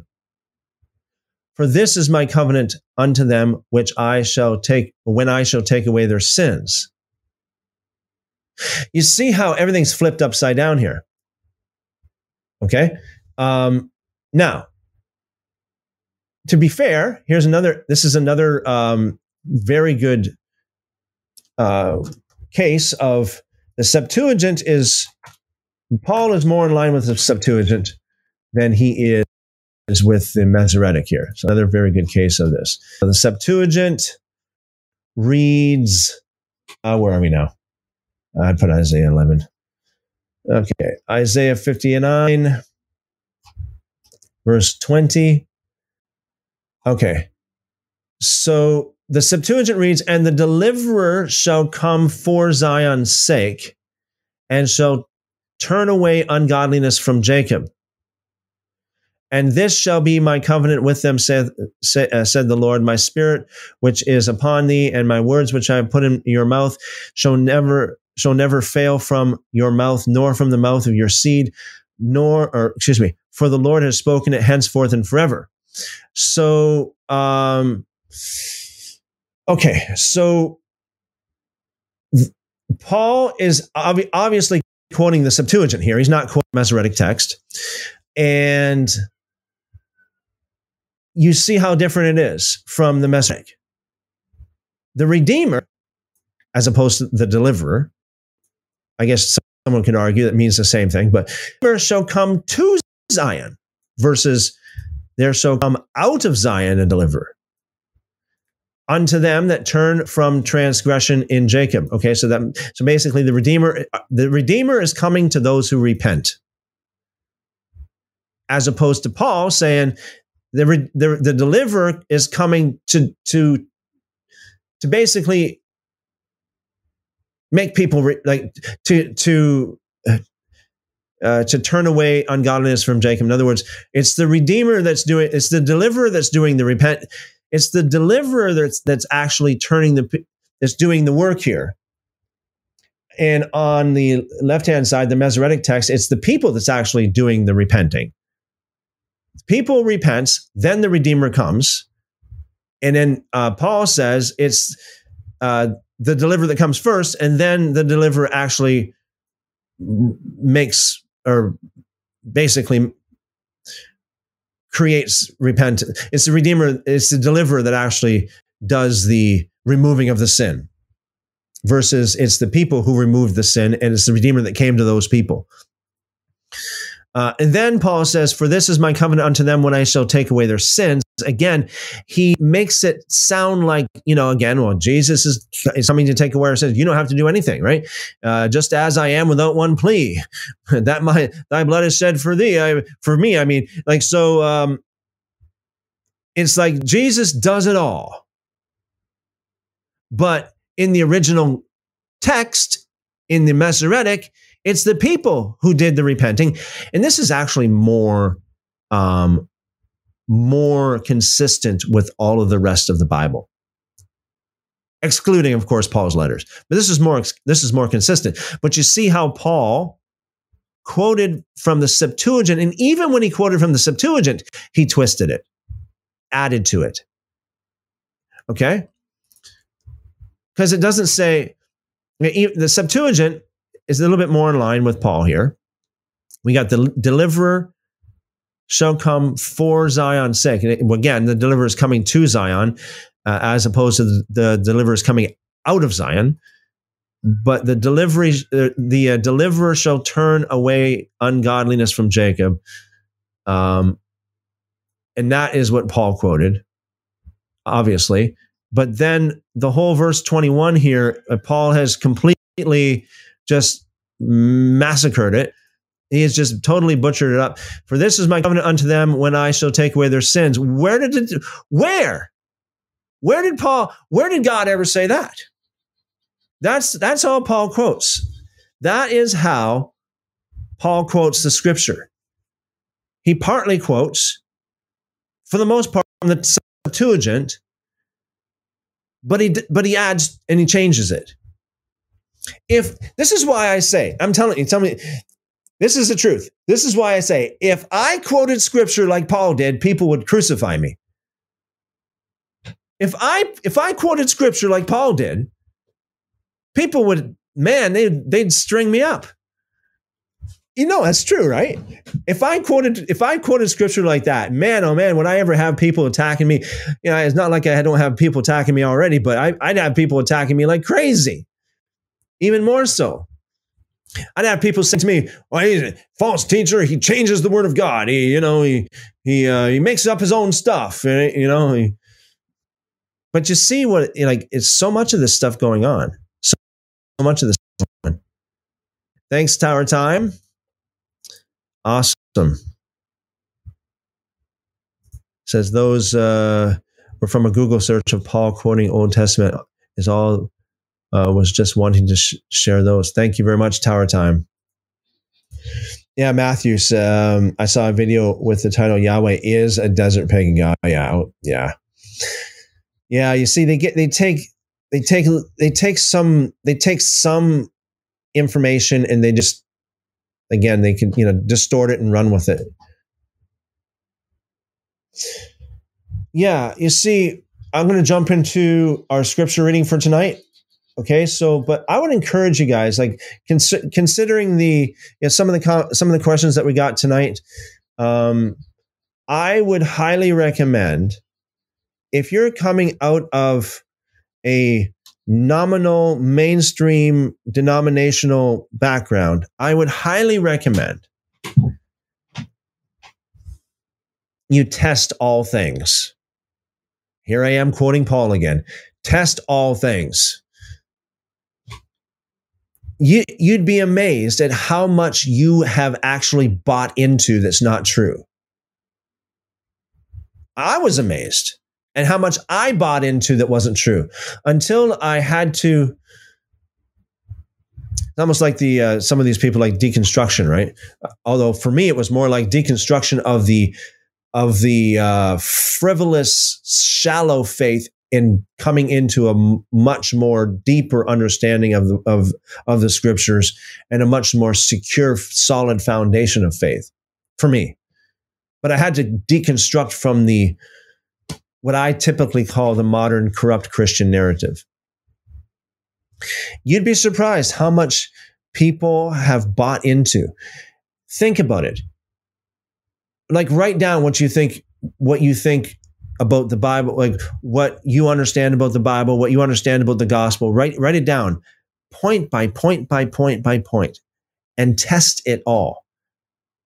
And I guarantee, especially those of you who are coming out of the Christian world, the corrupt Christian doctrine, I guarantee you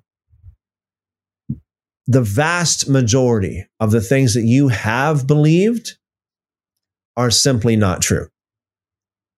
I shocked myself for the first, how many years now has it been? It's been years. It took me a few years of actually learning this falsehood, but then it took me probably longer to unlearn it because it's hard, right? I mean, it's kind of hard. It's hard to admit that you believe something that was not true. But it takes humility. It takes humility. And so I just encourage every one of you to just go on that, just reassess and trust God. Trust God that you're not going to, because a lot of people are afraid to reassess. It's like, oh no, I wouldn't dare question that. Question what? Like, for example, what's that? Like progressive revelation is another one. Nowhere, actually, the scriptures gives us lots of evidence against that, completely against that. But once you've bought into it, it can take a long time to actually realize, because you have to, if you don't come to the table, so to speak, with an open mind saying, you know what, if it's wrong, I will admit it. If it's wrong, I'm here to see if it is, not to lean to the yes, not to lean to the no, but to be as neutral and as unbiased as possible, putting aside all pride, putting aside all preconceived ideas, and just to look at the scripture for what it really says and look at the context of the entirety of the history of the scriptures, everything from Adam until today. You'd be surprised how many people have bought into things that are not true. And it's easy to do that because, you hear it in church. Church is supposed to be all about truth and goodness and righteousness, and everything is right there, right? I think more often than not, it's more like the devil's playground in a way. All right, let's see what we have here for the scriptures tonight. I am going to start off with reading Psalm 76, and then we'll get into Isaiah. Psalm 76. For the music director on stringed instruments, a psalm of Asaph, a song. God is known in Judah. His name is great in Israel. His tabernacle is in Salem. His dwelling place is also in Zion.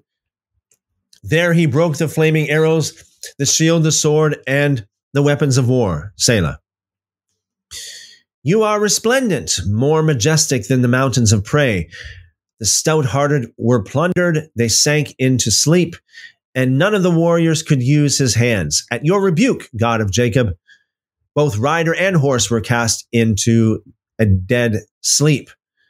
You indeed are to be feared, and you may stand, and who may stand in your presence once you are angry? You caused judgment to be heard from heaven.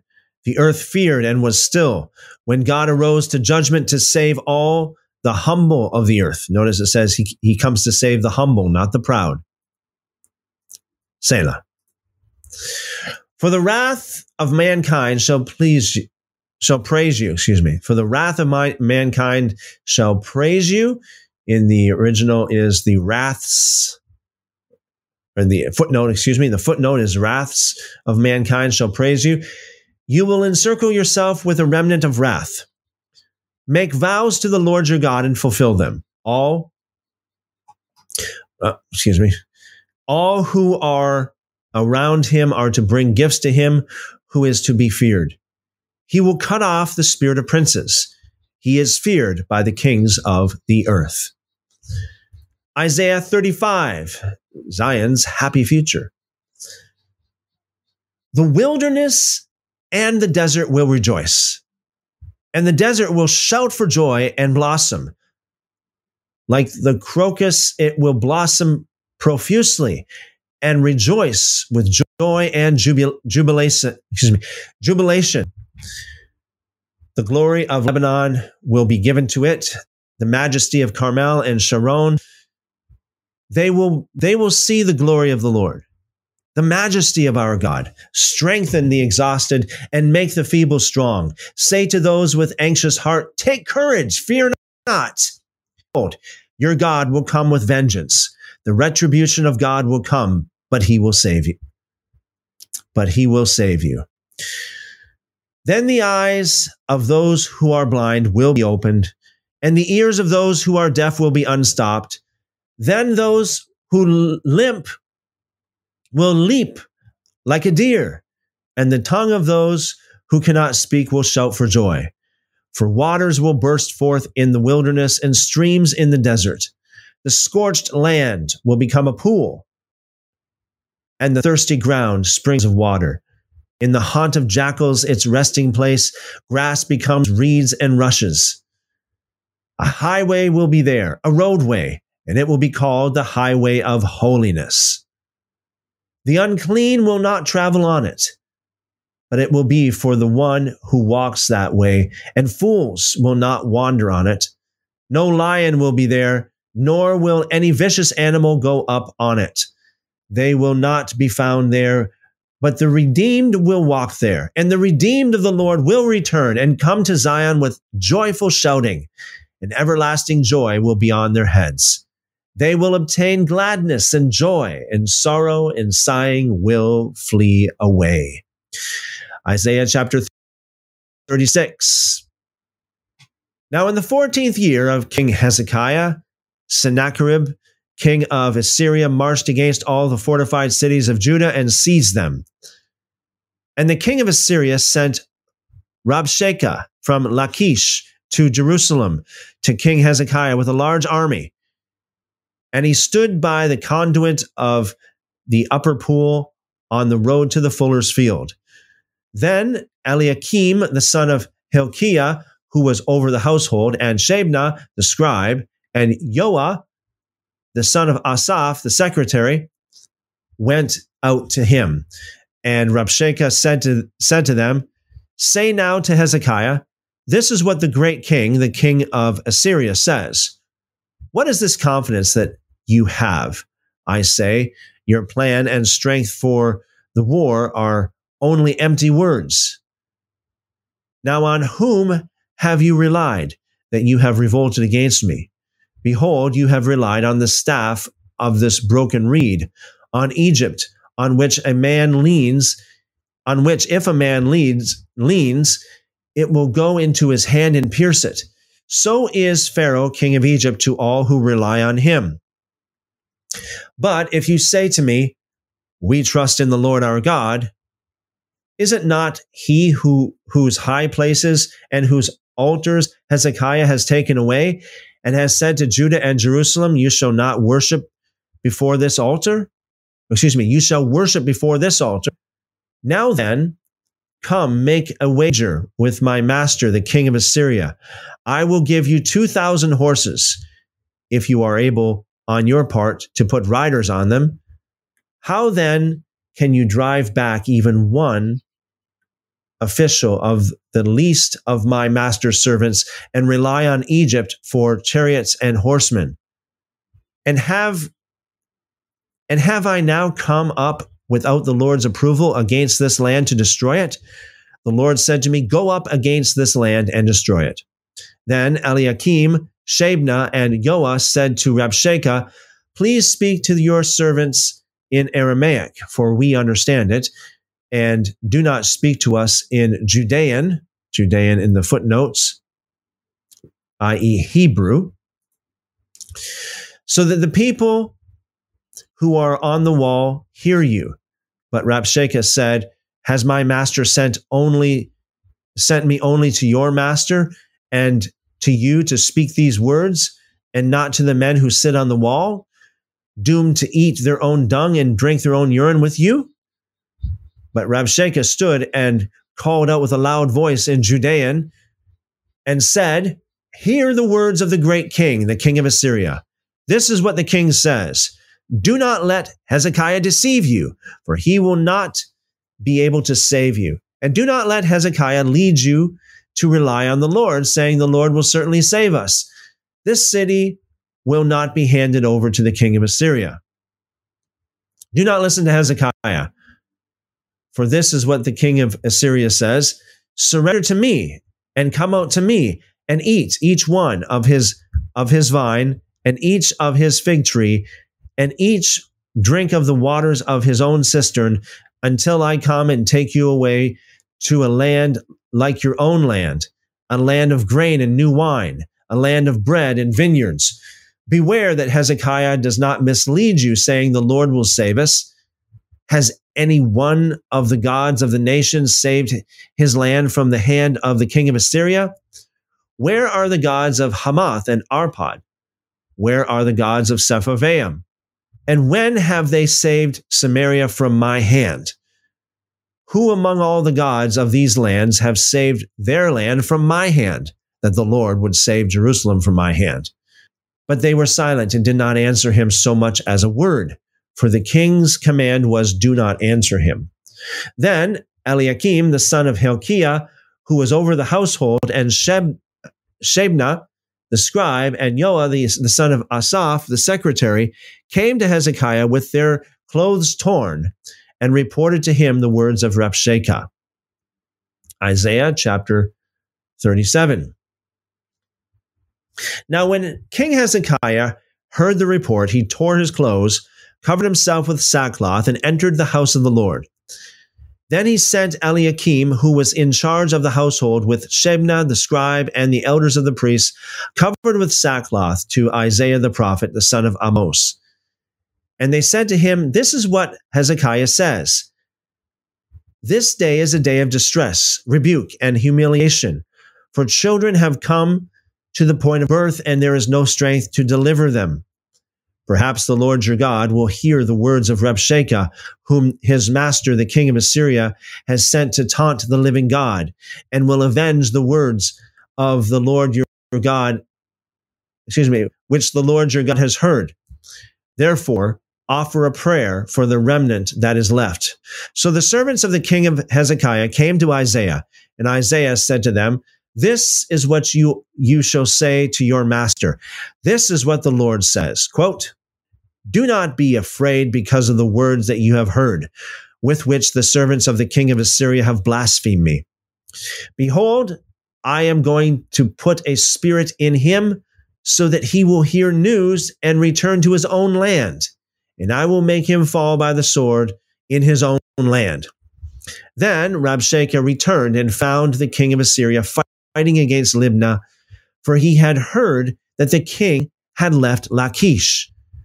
Now he heard them say regarding Tirhaka, the king of Cush, Cush being Ethiopia, quote, he has come out to fight against you, unquote. And when he had heard it, he sent messengers to Hezekiah saying, this is what you shall say to Hezekiah, king of Judah. Do not let your God, in whom you trust, deceive you by saying, Jerusalem will not be handed over to the king of Assyria. Behold, you yourself have heard what the kings of Assyria have done to all the lands, destroying them completely. So will you be saved? Did the gods of the nations which my fathers destroyed save them? Gozan, Haran, Rezeph, and the sons of Adain, who were in Telassar? Where is the king of Hamath, the king of Arpad, the king of the city of Sepharvaim, and of Hena, and Eva? Then Hezekiah took the letter from the hand of the messengers and read it, and he went up to the house of the Lord and spread it out before the Lord. Hezekiah prayed to the Lord, saying, Lord of armies, God of Israel, who is enthroned above the cherubim, you are the God, you alone, of all the kingdoms of the earth. You made heaven and earth. Incline your ear, Lord, and hear. Open your eyes, Lord, and see, and listen to all words of Sennacherib, who sent them to taunt the living God. Truly, Lord, the kings of Syria have laid waste all the countries and their lands, and have thrown their gods into the fire, for they were not gods, but only the work of human hands, wood and stone. So they have destroyed them. But now, Lord, our God, save us from his hand, so that all the kings of the earth may know that you alone, Lord, are our God. Then Hezekiah, the son of Amos, sent word to Hezekiah. Then Isaiah, the son of Amos, sent word to Hezekiah, saying, this is what the Lord, the God of Israel, says. Because you have prayed to me about Sennacherib, king of Assyria, this is the word that the Lord has spoken against him. She has shown contempt for you and derided you, the virgin daughter of Zion. The daughter of Jerusalem has shaken her head behind you. Whom have you taunted and blasphemed? And against whom have you raised your voice and haughtily raised your eyes? Against the Holy One of Israel. Through your servants you have taunted the Lord.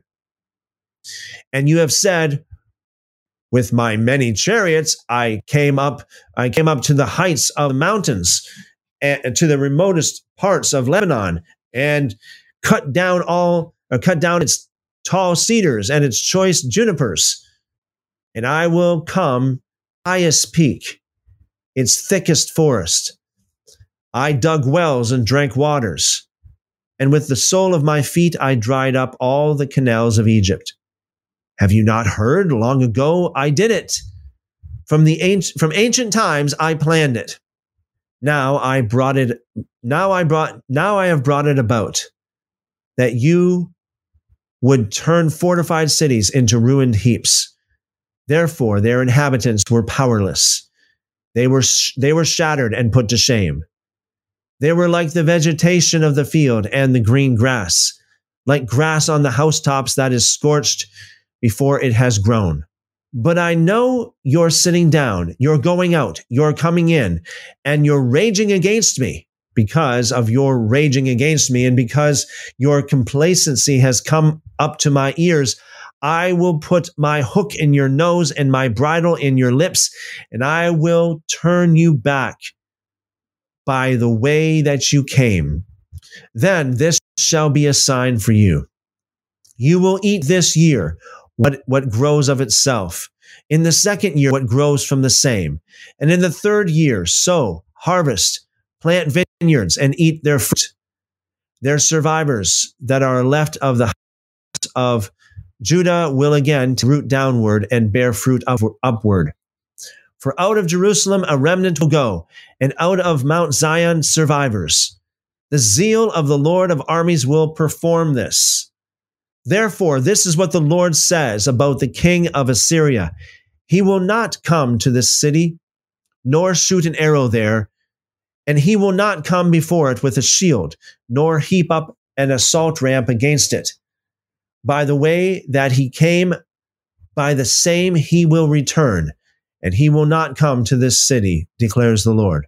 For I will protect this city to save it for my own sake and for my servant David's sake.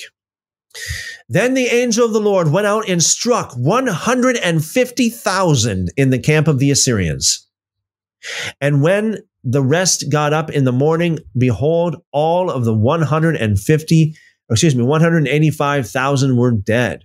Now, in the footnotes, the 185,000, literally them, were dead, literally dead bodies. So Sennacherib, the king of Assyria, departed and returned home and lived in Nineveh. Then it came about, as he was worshiping in the house of Nisroch, his god, that his sons, Adramelech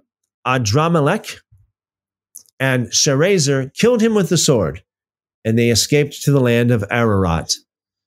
And his son Esarhaddon became king in his place. Isaiah chapter 38. In those days, Hezekiah became mortally ill, literally sick to death. And Isaiah the prophet, the son of Amos, came to him and said to him, "This is what the Lord says, set your house in order, for you are going to die and not live." Then Hezekiah turned his face to the wall and prayed to the Lord and said, "Please, Lord, just remember how I have walked before you wholeheartedly and in truth, and have done what is good in your sight." And Hezekiah wept profusely. Then the word of the Lord came to Isaiah again. "Go and say to Hezekiah, this is what the Lord, the God of your father David says. I have heard your prayer. I have seen your tears. Behold, I will add 15 years to your life, and I will save you and this city from the hand of the king of Assyria and protect this city." Now, I got to stop here for a second because this is an amazing point. This is an amazing point because you see, this is the reason why we should be careful not to take things hyper literally and to take things as if it's always set in stone. I mean, if Hezekiah was like how a lot of Christians are today, he would take the word of the Lord and just leave it as that. He would take it and say, okay, so the Lord said I'll die and I'm not going to live. God told me. The word of God says I'm going to die. This sickness is unto death. Right? But no, he didn't take it like that, right? He still prayed basically he prayed against the word of God, saying, let me live, and basically have mercy upon me. And God answered his prayer and gave him 15 more years. It's amazing. It's almost like in the days of Jonah when God told Jonah, okay, I'm going to destroy the city. And Jonah goes out and is like, God's going to destroy this city.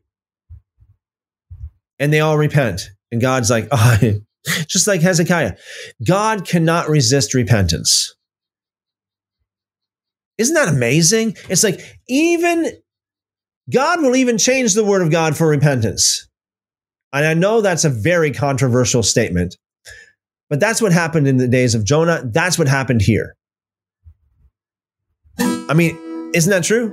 Hear that? I hit the guitar. Bong. Repentance is so powerful. I mean, God respects repentance so much, he changes his word for it. That's why Ezekiel chapter 18 is like so powerful. That's why Deuteronomy chapter 30 is so powerful. That's why he says repent. That's why the most important message is repent, meaning turn from your sin. Change your mind about the way you live, about the way you approach God, about the way you think, about sin and about righteousness, and turn from sin, turn to God. That's what I mean. That kind of thing moves God. It moves God. It's so powerful. Verse 7. And this shall be the sign to you from the Lord, that the Lord will perform this word that he has spoken. Behold, I will make the shadow on the stairway, which has gone down with the sun on the stairway of Ahaz, go back 10 steps. So the sun's shadow went back 10 steps on the stairway on which it had gone down. This is a writing of Hezekiah, king of Judah, after his illness and recovery. I said, quote, in the middle of my life, I am to enter the gates of Sheol. I have been deprived of the rest of my years. I said, I will not see the Lord and the Lord in the land of the living. I will no longer look on mankind among the inhabitants of the world. Like a shepherd's tent, my dwelling is pulled up and removed from me. Notice the way Hezekiah talks here. He knows that his physical body is just a tent in which he lives. Okay. As a weaver, I rolled up my life. He cuts me off. He cuts me off from the loom. From day until night, you make an end of me. I compose my soul until morning. Like a lion, so he breaks all my bones. From day until night, you make an end of me. Like a swallow, like a crane, so I twitter. Very interesting. Twitter? So I twitter. See, even Hezekiah twittered, right? I moan like a dove. My eyes look wistfully to the heights. Lord, I am oppressed. Be my security. What shall I say? For he has spoken to me, and he himself has done it. I will walk quietly all my years because of the bitterness of my soul.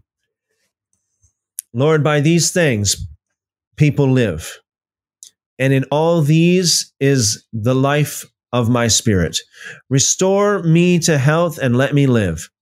Behold, for my own welfare I had great bitterness, but you have kept my soul from the pit of nothingness. For you have hurled all my sins behind your back, for Sheol cannot thank you. Death cannot praise you. Those who go down to the pit cannot hope for your faithfulness. It is the living who give thanks to you, as I do today. A father tells his sons about your faithfulness. The Lord is certain to save me. So we will play my songs on stringed instruments all the days of our life at the house of the Lord. Unquote. Now Isaiah had said, have them take a cake of figs and apply it to the boil so that he may recover. See, it's like, again, I say this, so it's a practical, God is pretty practical, right? He could do he could do this without any kind of practical application like this, but we have practical application. Then Hezekiah had said, what is the sign that I will go up to the house of the Lord? Isaiah chapter 39. At that time, Merodach Baladan, the son of Baladan, king of Babylon, sent letters and a gift to Hezekiah, for he heard that he had been sick and had recovered. Hezekiah was pleased and let them see all his treasure house, the silver, the gold, the balsam oil, the excellent olive oil, his entire armory, and everything that was found in his treasuries. There was nothing in his house, nor in all his realm, that Hezekiah did not let them see.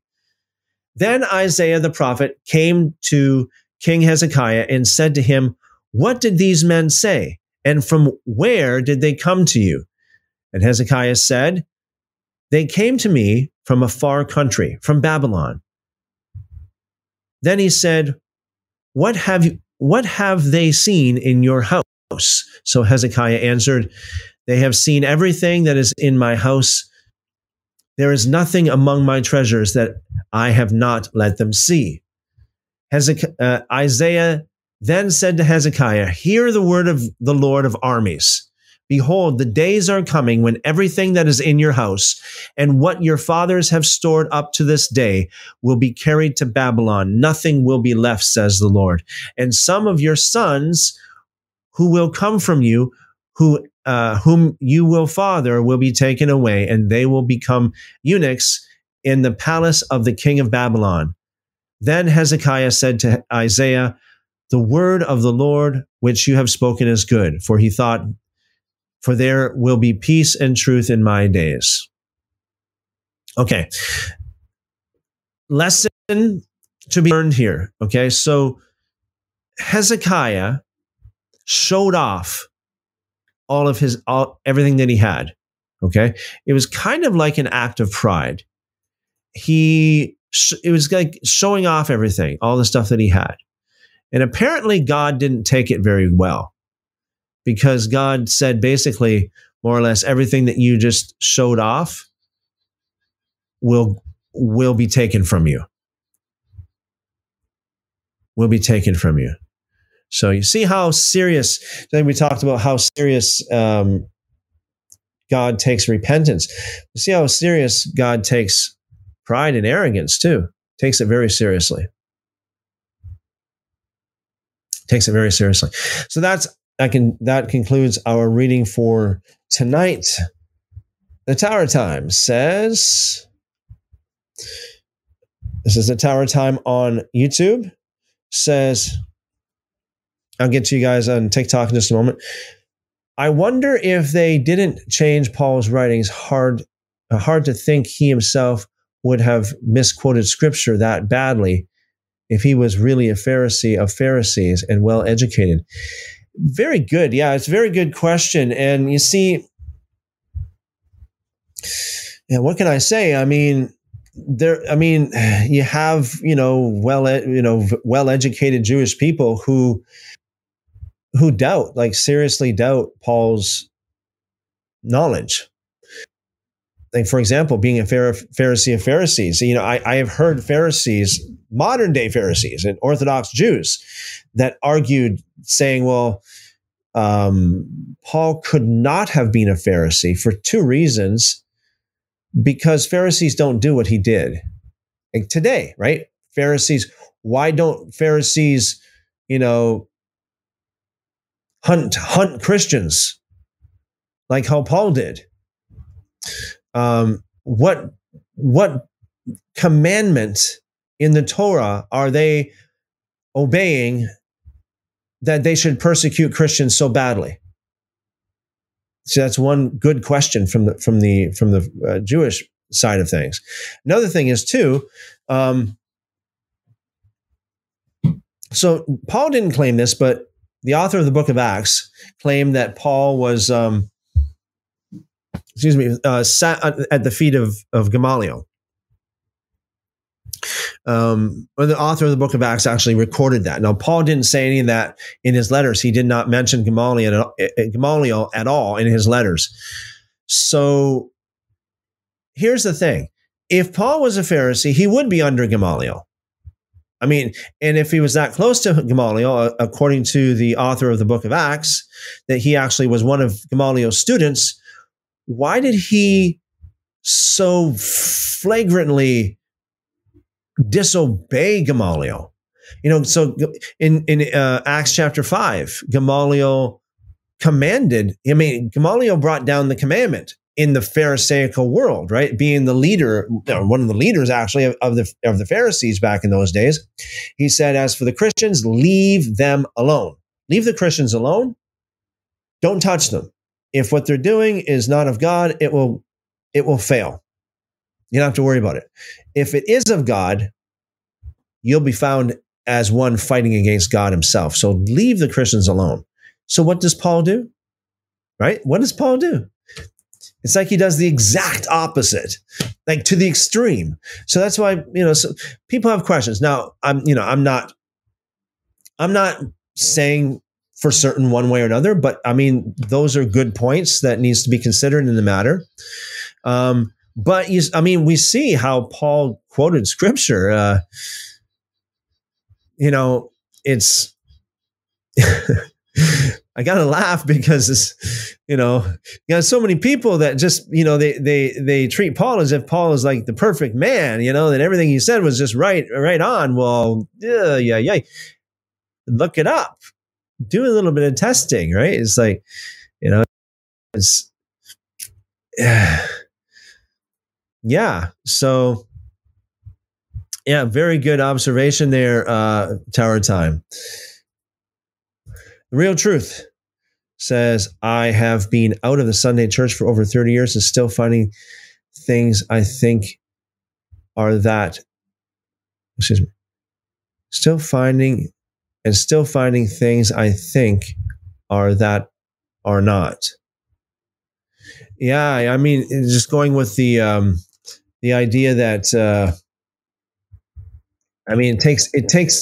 it's so easy to believe something and not so easy to unlearn it, so to speak. So that's, very good point. I mean, after 30 years, I can say pretty much almost, I don't know if I can say myself. I think most of the stuff that I've learned, back in the early days and from the mainstream Christian movement, I've tested it all and found it all to be lacking, as it says in the book of Daniel. You have been weighed and you have been found lacking. Going Nowhere says, do you think one can be zealous about God, Jesus, the scriptures, and not have the Holy Spirit? Yeah, I think so. I think actually there are a lot of them. I think there are a lot of people who are zealous about God and not have the Holy Spirit. I really do. Very good question. Like, I'm thinking myself, like even back in the days before I had that experience that I referred to earlier, where I felt like I was filled with the Spirit, even back in the days before that, previous to that, like I was into it. I mean, I could probably put up a good argument in regards to some scripture. Yeah, so I think a lot of people do that as well today too. All right. Caballero says, that was very good responses at the beginning of the live. Thank you. See you tomorrow. Thank you very much, Caballero. Blessings multiplied to you, brother. Good to see you. Blessings. Have a blessed night. Pious Crusader wants me to play a song. Actually, sorry, Pious Crusader, not tonight, but Lord willing, soon I'd like to play a live song for you guys perhaps with Hannah, the keyboardist, as well, and maybe even a few other musicians as well. We'll see how it goes. That's just in the back of my mind. See what we can do. Going Nowhere says, my grandmother and I were talking about this the other day. We were both wondering what the word kosher means. Looked it up, and now I know it's about food. Yes, it is about food, but it literally just means acceptable. Like, it's acceptable. And usually it's used for food, but it can be used for anything else as well. Okay, guys, that's it. I'm going to wrap it up for tonight.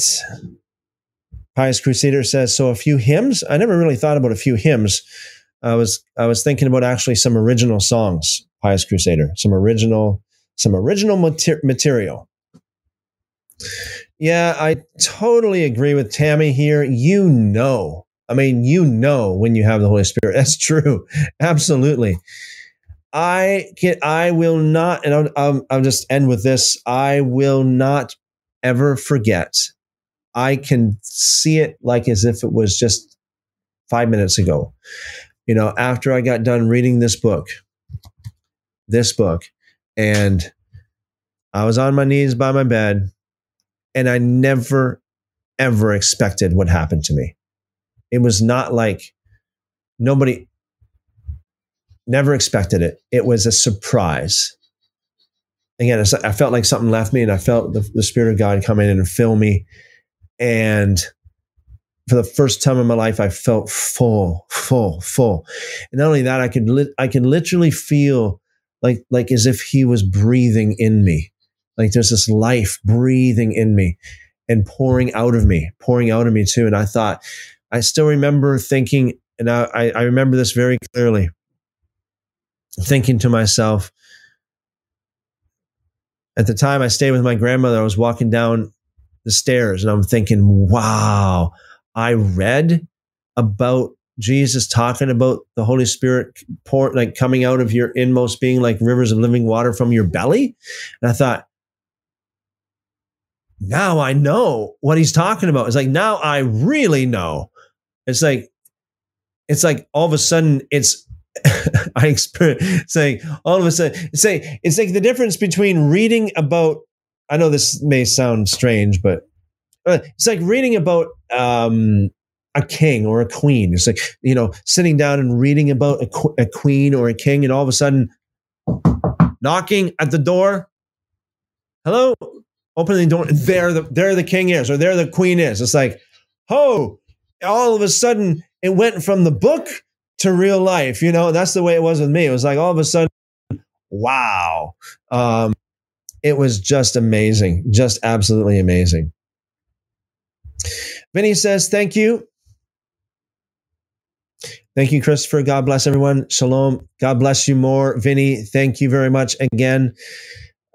It's a blessing. You're a blessing, brother. Tori said, way too late here. Good night, everyone. Blessings.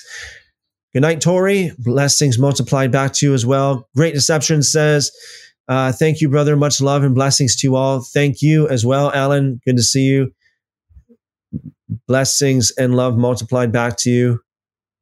Alex says, thanks. You're welcome, Alex. All right. Real Truth says, shalom all. Shalom, the Real Truth. And the Pious Crusader over there on TikTok says, God bless you, Christopher. Thank you very much, Pious Crusader. I'll see you guys, Lord willing, tomorrow. Good to see you. God bless you more, Pious Crusader. And I'll get that song. For you. I don't want to commit to anything right now, but hopefully very soon. I'll just say that. Hopefully very soon. As soon as possible. Cat Cool says, bye. Thank you for your ministry. Thank you very much, Matthew. And one John says, thanks, Christopher. Blessings. You look good in white. Yeah, well, maybe one of these days I'll wear white instead of black. One John's talking about the video that I posted earlier. Well, thank you, one John. Tower Time says, thanks for your faithfulness, not only to us, but to our Heavenly Father, preaching His word. Brother Christopher, stay blessed. Thank you very much. The Tower Time, I appreciate you. You are a big part of it. All a big part of it. You guys are awesome. You guys are awesome. Thank you. And Tori says, thank you very much. Thank you. Great Deception. Thank you for reminding everyone, hit the like button. Very much. Going nowhere says, you're a good man, Chris. Well, if I say how Yeshua says, there's only one good, right? There's only one good. So, but thank you. I appreciate that. Okay. So I'll see you tomorrow evening, Lord willing. See you tomorrow evening, same time, same place. And yep, for those of you who don't know, it's 7 p.m. Eastern. We start 7 p.m. Eastern. And if you're on the other side of the world and you wonder, what's Eastern? Well, just look up New York time then. 7 p.m. New York time. And we do that through Friday, 6 days a week, every Saturday, by the grace of God, 2 p.m. Eastern. Will Senior says, thank you, brother. We had a 3-hour drive and you really made our drive pleasant. Shalom. Well, thank you very much. Yeah, well, thank you. Blessings multiplied to you and to yours, Will. Okay. I'll see you guys tomorrow night. Be blessed, guys. I appreciate you guys. Be blessed. As always, I pray the Lord bless you and keep you and make his face to shine upon you, lift up his countenance upon you, and give you wonderful, wonderful shalom. Amen, amen. See you tomorrow.